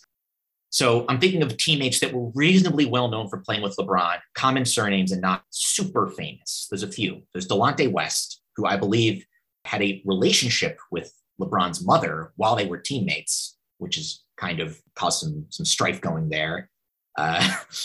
Mo Williams was famously, I think, the second highest scoring Cleveland Cavalier in the season where LeBron took them to his first NBA Finals, and they got whooped pretty badly. But just as Joe, like, LeBron was just carrying the team so much that this mediocre player, Mo Williams, was the second highest scorer because they just had nobody. They had just no depth at all. I think later in his career with the Cavs, I think Zydrunas Ilgauskas filled that role of being kind of the second highest scoring, or the second best player on LeBron's Cavs. But if there's a psychologist named Zydrunas Ilgauskas, I'm not going to guess that. But then we come back to Smith. J.R. Smith was a fairly capable teammate of LeBron's, and I think he may have even bailed them out sort of with his three-point shooting in one of the games that, James, you mentioned earlier, where they made the 3-1 comeback in that playoff series against Golden State. But one could argue, I'm liking this connection more and more than when I say it, that he stumbled on LeBron's happiness, prevented him from getting that happiness by totally ruining LeBron's brilliant 50-point performance against Golden State in one of the, I think it was the 2018 finals, when Kevin Durant was on the Warriors, and LeBron basically keeps it a close game with an amazing performance, and J.R. Smith, thinking that they need to run out the clock instead of shooting the ball, doesn't pass, doesn't shoot, just runs it out. And LeBron's trying to tell him, like, there's this meme of LeBron going, "What are you doing?" And I just like the idea of, stumbling on happiness, J.R. Smith screwing that up for LeBron. They lose the first game, and then they kind of just turn the tide of the series. It just doesn't feel like it can be right. But but even if that's not right, I still don't know. I'm still just going to guess a common surname. So we're going to lock in Smith. All right. Yeah. I think you mentioned. Sorry. Sorry. When you said Devontae Smith, or not Devontae West, I was thinking Cornel West would be a connection because he's definitely an academic, and I think he's at Harvard. But that's true. I think of him more as a philosopher than a psychologist, though. Yeah, Cornel West will figure it into a question in tomorrow's episode, the episode I'm taping tomorrow. But yeah, when you said Bandura, I was going to say Bandura actually was my undergrad advisor. So he's very much a Stanford linked person, not Harvard at all. That's where I thought he was from, but So here's the thing, right? In the past, when I had a big backlog of episodes and I let them build up for like a year, and sometimes I would tape one and someone would guess something that, kind of had been covered in one of those episodes that had been taped but not yet released. And I'd be like, oh, I feel guilty. I should have been getting these episodes out quicker. But, I don't think anyone could reasonably expect me to have gotten out the episode I taped yesterday out yet. So I wrote a question where the answer was J.R. Smith. I referenced LeBron James, and, I was trying to draw people's attention to that meme as a clue. And I read it yesterday in yesterday's episode. It's not this one. But that is a very interesting coincidence that you happen to talk so much about it the day after I taped a separate question about it. I thought I had an angle. Oh, well. This man's name is Daniel Gilbert. Referring to Cleveland Cavaliers owner, Dan Gilbert. Oh, okay. Is he the owner or the general manager? Either way, he's one of the front office people that famously wrote a scathing reply to LeBron's decision. But of course, once LeBron rejoined the Cavaliers, all was forgiven. Kobe Altman. Yeah, but I think Manas, I sent you Dan Gilbert's paper on immune neglect. I suggested you read a few times. You told me you would, but no, I read part of that. I just didn't notice the author. Fair enough. All right, final question of the game now. David and James to try and steal from Manas. In the 1991 New York Times article, Behind Monty Hall's Doors, Puzzle, Debate, and Answer, ? John Tierney lays out the controversy surrounding the so-called Monty Hall problem, which was stated in Marilyn Vos Savant's Ask Marilyn column in Parade magazine thusly. Suppose you're on a game show and you're given the choice of 3 doors. Behind one door is a car, behind the other's goats. You pick a door, say number 1, and the host, who knows what's behind the other doors, opens another door, say number 3, which has a goat. He then says to you, do you want to pick door number 2? Is it to your advantage to take the switch? So Vos Savant's answer, yes, you should always switch, is generally presented as the correct solution to this conundrum. However, when Tierney interviewed Monty Hall himself, the eminent game show host pointed out a fatal flaw in the problem's presentation that rendered the conventional solution moot. What was the shaky assumption that Monty zeroed in on? So the first thing that pops into my head here is that goats are loud, and that you might be able to figure it out yourself, but that I think is just too dumb. Yeah, I also think that, right, I forget exactly when the show aired, but right, this is around the time of the quiz show scandals. I think if there was a way to cheat or game the system that wasn't part of the rules, then that would have been eliminated. Or at least Monty Hall would probably talk about it. But you're definitely reminding me of the 30 Rock, where Kenneth had the idea for a game show called Gold Case, where models would all hold up cases, but one of them would be made out of gold. And of course, every contestant immediately spotted the gold case because it was so much heavier. So my other thought on this is that Monty Hall being the host, one of the assumptions is that the host knows where the car is. And if he is the host, he would know whether or not he knew where the car is. But I always thought he did. Like when he watched the show, he did always reveal the door that had something that wasn't the big deal. Right. Even if he didn't know at the time, right? Yeah. Presumably he couldn't reveal the car by mistake. Like the hosts would tell him, or the producers would tell him which door he was then going to reveal. Right. So even though Monty could have said that, as that's not technically true, it wouldn't be it wouldn't be a true fatal flaw in the presentation. Yeah. Because it's just, he learns what the truth is before he opens the door showing the goat. So by that point, he knows it. It's not like he's randomly guessing himself. So what else could it be? I mean, I like that logic. It could be something along those lines, but I just don't think it makes sense. And there are a bunch of trivial things that I'm thinking of, like there's sometimes curtains, not doors. There's not 2 of the same prize that are interchangeable. Right. Like there's a bunch of trivial things, but I don't think that's the right path. Yeah. Is it possible that you're not truly given a free choice of 3 doors? There's some other rule in the game that narrows it down?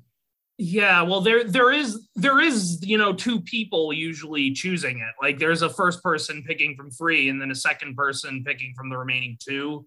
But I think that I guess it could be a fatal flaw that, like, if you were to do it where the person picked a goat was revealed and then you had the chance to switch, the second person would always be able to pick. Well, they'd only have one choice, and it would either be a known goat or a known car, but I think that would be, again, on the more trivial side. I don't know. Yeah. Is it also possible? So, right, the idea is this kind of works in the aggregate, right? Like that's what probabilities do. Yes. Yeah, and it's an aggregate. All things being equal each time, then the probabilities work out that way. Is there other variables that change the probability of a future guess so that they're not all equal and that it's not, you know what I mean? Nothing that wouldn't be like cheating. Like they couldn't switch afterwards. Right. But that if they actually on the show were able to switch things after the contestants picked their doors, I feel like that would have been a huge scandal and everyone would have heard about it. Yeah. Although I guess actually, not necessarily. I mean, I wouldn't, what you just said. So there's a car behind one of the doors. If the contestant picks the correct door and somehow without anyone noticing, they're able to switch the location of the car so that they're able to open a door that shows a goat, but they're like, it's like a shell game. They're still moving things around between the 2 unopened doors. But that just I just don't think that seems legitimate. Like you said, I just don't see how you do that in a way that, makes it still a fair choice when you've been picking one of the doors. Is it possible that there's more than 3 doors on the Monty Hall show or on Let's Make a Deal? Not on Let's Make a Deal. No, there are only 3. Okay. In every episode I've watched the old and new one.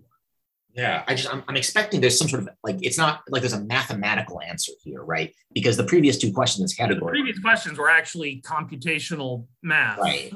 Is it because of the whole Bayesian principle of, and then again, it Monty could Hall be, has to but give like, this answer. I don't think you're asking, you're not asking Right. Monty Hall about that. I mean, he could say something about like in layman's terms regarding prior and posterior probabilities, but yeah, I can't make that into an answer. I keep coming back to like, he is the host, and one of the assumptions is that the host knows where the car is. And like, if he just doesn't know, then, and he is revealing it at random, because now that I'm thinking more about this, I think there are things of the show where they do show the big deal first to like keep it suspenseful when they wait until the last thing to show the person their car. Okay. I guess actually, so you're right. So the host could be told, open door number 3. It does not mean they know what's behind it. It just means the producer says, hey, your job is to open the door. So do it and then react accordingly. So, he may open that door and then of course he may not know what he's about to open. Mm-hmm. That's possible. So, right, like it's possible that I don't like any of my guesses better. Because like the assumptions that underlie the problem are that there's 3 doors, 1 has a car, 2 have goats. That the host knows what they're revealing that he knows that he's revealing you a goat for certain. And it says renders the solution moot, not invalid. Like invalid would be if there was something mathematically wrong. But moot is like the solution is for a situation that could never happen. Okay. I think I'm sold. I'm not gonna have to worry about anything better. I like your logic. So we're gonna lock in with the host did not actually know. Right. Or the shaky assumption is that the host does know, and that is false. That is not true, is what Monty was saying. Okay, so I'm going to talk a little bit about your guess, because it is true that an unstated assumption that if violated would render the problem moot is that the host knows where the prize is and is always going to open a door that doesn't expose the prize, right? Because if the host were simply opening a door at random and there was a chance it could expose the prize, the logic of the conventional solution absolutely doesn't work, right? It'd be more like that kind of the variant on it where it's like, there's 1 million lottery tickets and 999,998 of them have been scratched off and none of them are the one with the prize. It's either the one you're holding or the one that hasn't been scratched off yet. Should you switch? And in that case, the answer is no. There's no good incentive to switch because your ticket is just as likely as any other ticket. The assumption being whoever's scratching them off doesn't know where the prize is. So that's a really key assumption. The question is it a shaky assumption? And I would say no, it's not. I would say that it's actually a pretty reasonable assumption to make, both in terms of how the show works and just in general, in terms of how this problem could be presented. I think it kind of makes sense to assume that whoever's opening the door or whoever's telling them which door to open knows where the prize is and is avoiding that door. Right? It wouldn't, there's just no real way it would make sense otherwise. Hi, this is Future Yogesh, and if you find my reasoning a bit shaky, I should point out that there's another, even stronger argument for rejecting this answer. If you go back a few minutes in the podcast to when I stated the problem, you'll hear that I said the host knows what's behind the other doors. So that's not an unstated assumption, it is in fact quite clearly stated here. So I'm going to rule that answer incorrect and pass it to Manas. Well, David actually suggested the other thing I had in mind, which is, are they or are they not moving the items around behind the scenes?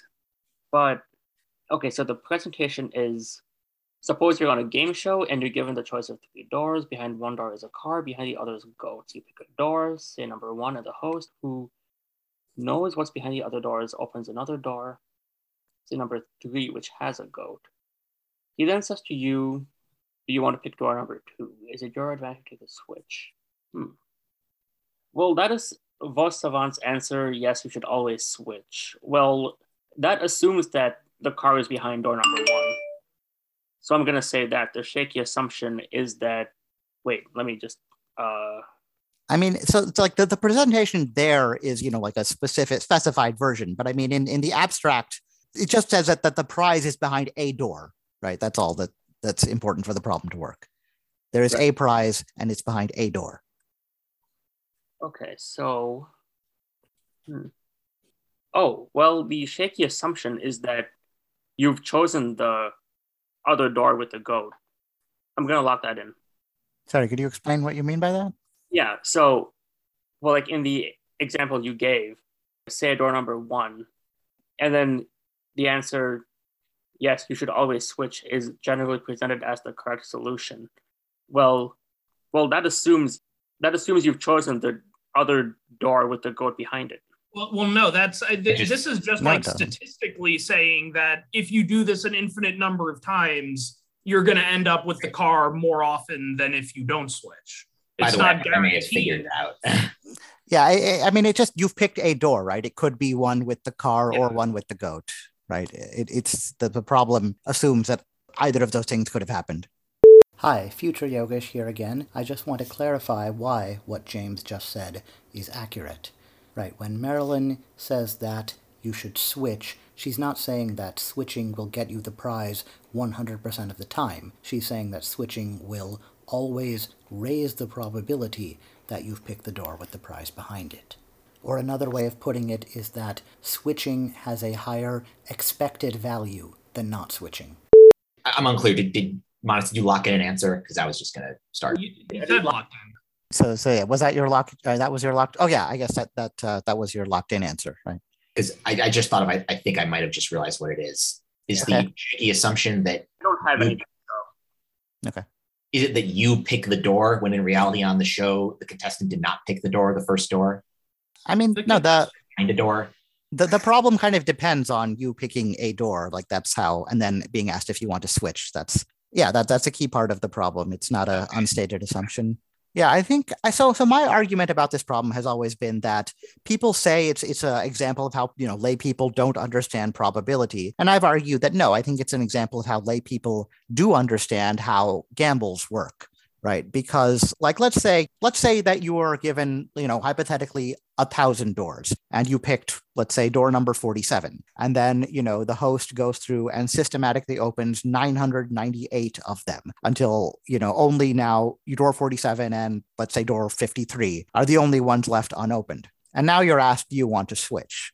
And at this point, right, most people in that situation, again, it's a hypothetical, obviously, but, you'd kind of think, what exactly is going on here? Right? You would say, why am I being offered this choice to switch, right? Because let's say that the host knows where the prize is, which is a reasonable assumption, and they deliberately avoided it, also a reasonable assumption. Then that means that by switching, I am now essentially being given it. So that means I'm basically being asked to choose between, did you pick correctly or did you pick incorrectly? And the probability you pick correctly is 1 in 1,000, and the probability you picked incorrectly is 999 out of 1,000. And so obviously it makes sense to switch, but also obviously, who the hell would offer you that gamble? And so then you might start to think, wait a minute, maybe they don't offer this to everyone. Maybe only when someone picks right the first time do they offer them the chance to switch, because they're trying to trick me. And nowhere in this problem does it actually say that the host is compelled to offer you a chance to switch every time you make a choice. Oh, man. Oh, yeah, that's really clever. Yeah. And in fact, because if they were compelled, then basically you would be asked to choose between did you pick right or did you pick wrong? And obviously the probability you picked wrong is 2/3 and the probability you picked right is 1/3. So obviously you should switch. Right. So, I mean, most people kind of intuitively know no one would offer them a gamble that's so obviously rigged against the person offering the gamble. Right. The house always wins. So, instead they'd say, you know what, they're sometimes trying to bluff me by letting me choose. And then maybe because it's a long-term game, they're also sometimes counter bluffing. They're actually offering me a chance to switch when I picked wrong, just to kind of make it not, because otherwise you would know to never switch. That would also be too easy a game. So, yeah, that was what Monty Hall pointed out. That makes a lot of sense. Yeah, I think I'm thinking I've seen some Deal or No Deal episodes. I think on Deal or No Deal, when it gets down to the last two cases, they always give you the opportunity to switch. It's always part of it. But there's so many other factors involved, the multiple cases, the price, the deals being offered, that alone is not a reason to to use Monty Hall logic to decide whether to switch or not. I think. I actually don't know the full math of how it works. But yeah, That was really interesting. Mm-hmm. I think that was a great question to talk over, and that was a lot of fun trying to figure it out. I think you were pretty close, like with the whole like Bayesian probability thing, saying that like the fact that they've offered you the choice is additional information. Right. Well, right. The fact we did not consider that the host does have knowledge and thus could use that knowledge at their discretion, or the producers use the knowledge at their discretion. We just never took that extra step. But it's one of the, I love this question because the answer, when you hear it, makes perfect sense. It sounds simple. Anybody can easily conceptualize why that makes sense. But yet, as evidenced by our inability to guess it, it was really hard to figure out. All right, so that brings the game to a close. Thank you for staying over time, but we end with James 35.0, David 28.2, Manas 18.2. Very good game by everyone. And now we'll just, you'll each have a chance to make a final statement about anything you want to, about the game, about the world at large, about any combination of those things in any proportion. You can plug anything you want to, as long as it's not too long or offensive, it'll be kept in. And we'll start with David. We start with James. Okay, well, thank you, Yogesh, for writing the questions, David and Manas for competing. And I wish I had a thing prepared, but let's go Mets. All right, David. Well, I was kind of hoping that LeBron James would be in the playoffs so that I could make some sort of shout out to him, but that is clearly not the case. This is being recorded in it doesn't matter when, because he didn't make the playoffs at all. So, but I'll just say, again, thanks, Yogesh, for putting this together. And just thanks to all the people I've met in the intervening 2 years since my last appearance on this podcast in the online quizzing community, whether it's OQL, the various Mimir format games, just all those venues for meeting fellow trivia and quiz lovers. It really made the pandemic a lot easier to weather, at least from my perspective. So, since many of those people are listening, I just wanted to thank all of you for letting me be a part of your community. It's been a lot of fun. I hope to, those of you that I haven't met yet, I hope to meet you at a future quiz later this year. Yeah, so David was one of the writers on episode 27, the one where I was a contestant. And so he has some experience trying to, I guess, get into my mindset, or at least, trying to write questions like me, which makes it interesting that he did, in fact, correctly meta out a question that I would write about LeBron James. Unfortunately, he figured out the question I asked in the previous episode rather than this one. I will say I got lucky with the Ken Russell film. Like I kind of, when I was thinking about questions you asked about his filmography, I had a pretty good idea. Something about the Space Jam background characters was coming. So the fact that I meted that out, going 1 for 2, I'm more than happy to do that. Fair enough, yeah. But yeah, just for kind of posterity, since if people listen to these in order, they'll hear the previous episode before this one. But it was in fact taped just yesterday, so there was no way that any of these contestants could have been aware of its contents. All right, Manas. Yeah, I had a lot of fun, and wow, these were some difficult questions, but I think we all did all right, and it was good to meet James and David, and I'm looking forward to the next episode. Cool.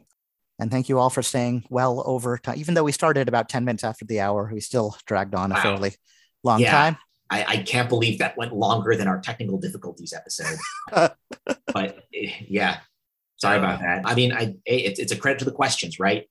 The fact that we were able to talk about them means that they were engaging. They had the kind of, pathways you were hoping to lead us down. It wasn't just no idea, guess, sniff, and skip it. We were able to actually come up with guesses. And so as a result, yeah, that does mean it significantly lengthens the time, but hopefully it's not too much of a problem for you in the edit bay. I'll work on it piecemeal over the coming weeks. And yeah, I mean, it's always more exciting to tape these than to edit them, but I've powered through, and I'll power through this one as well, because it'll be a fun conversation to listen back to, definitely. Mm-hmm. This has been episode 16 of season 2 of Recreational Thinking with Yogesh Raut. Thanks for listening.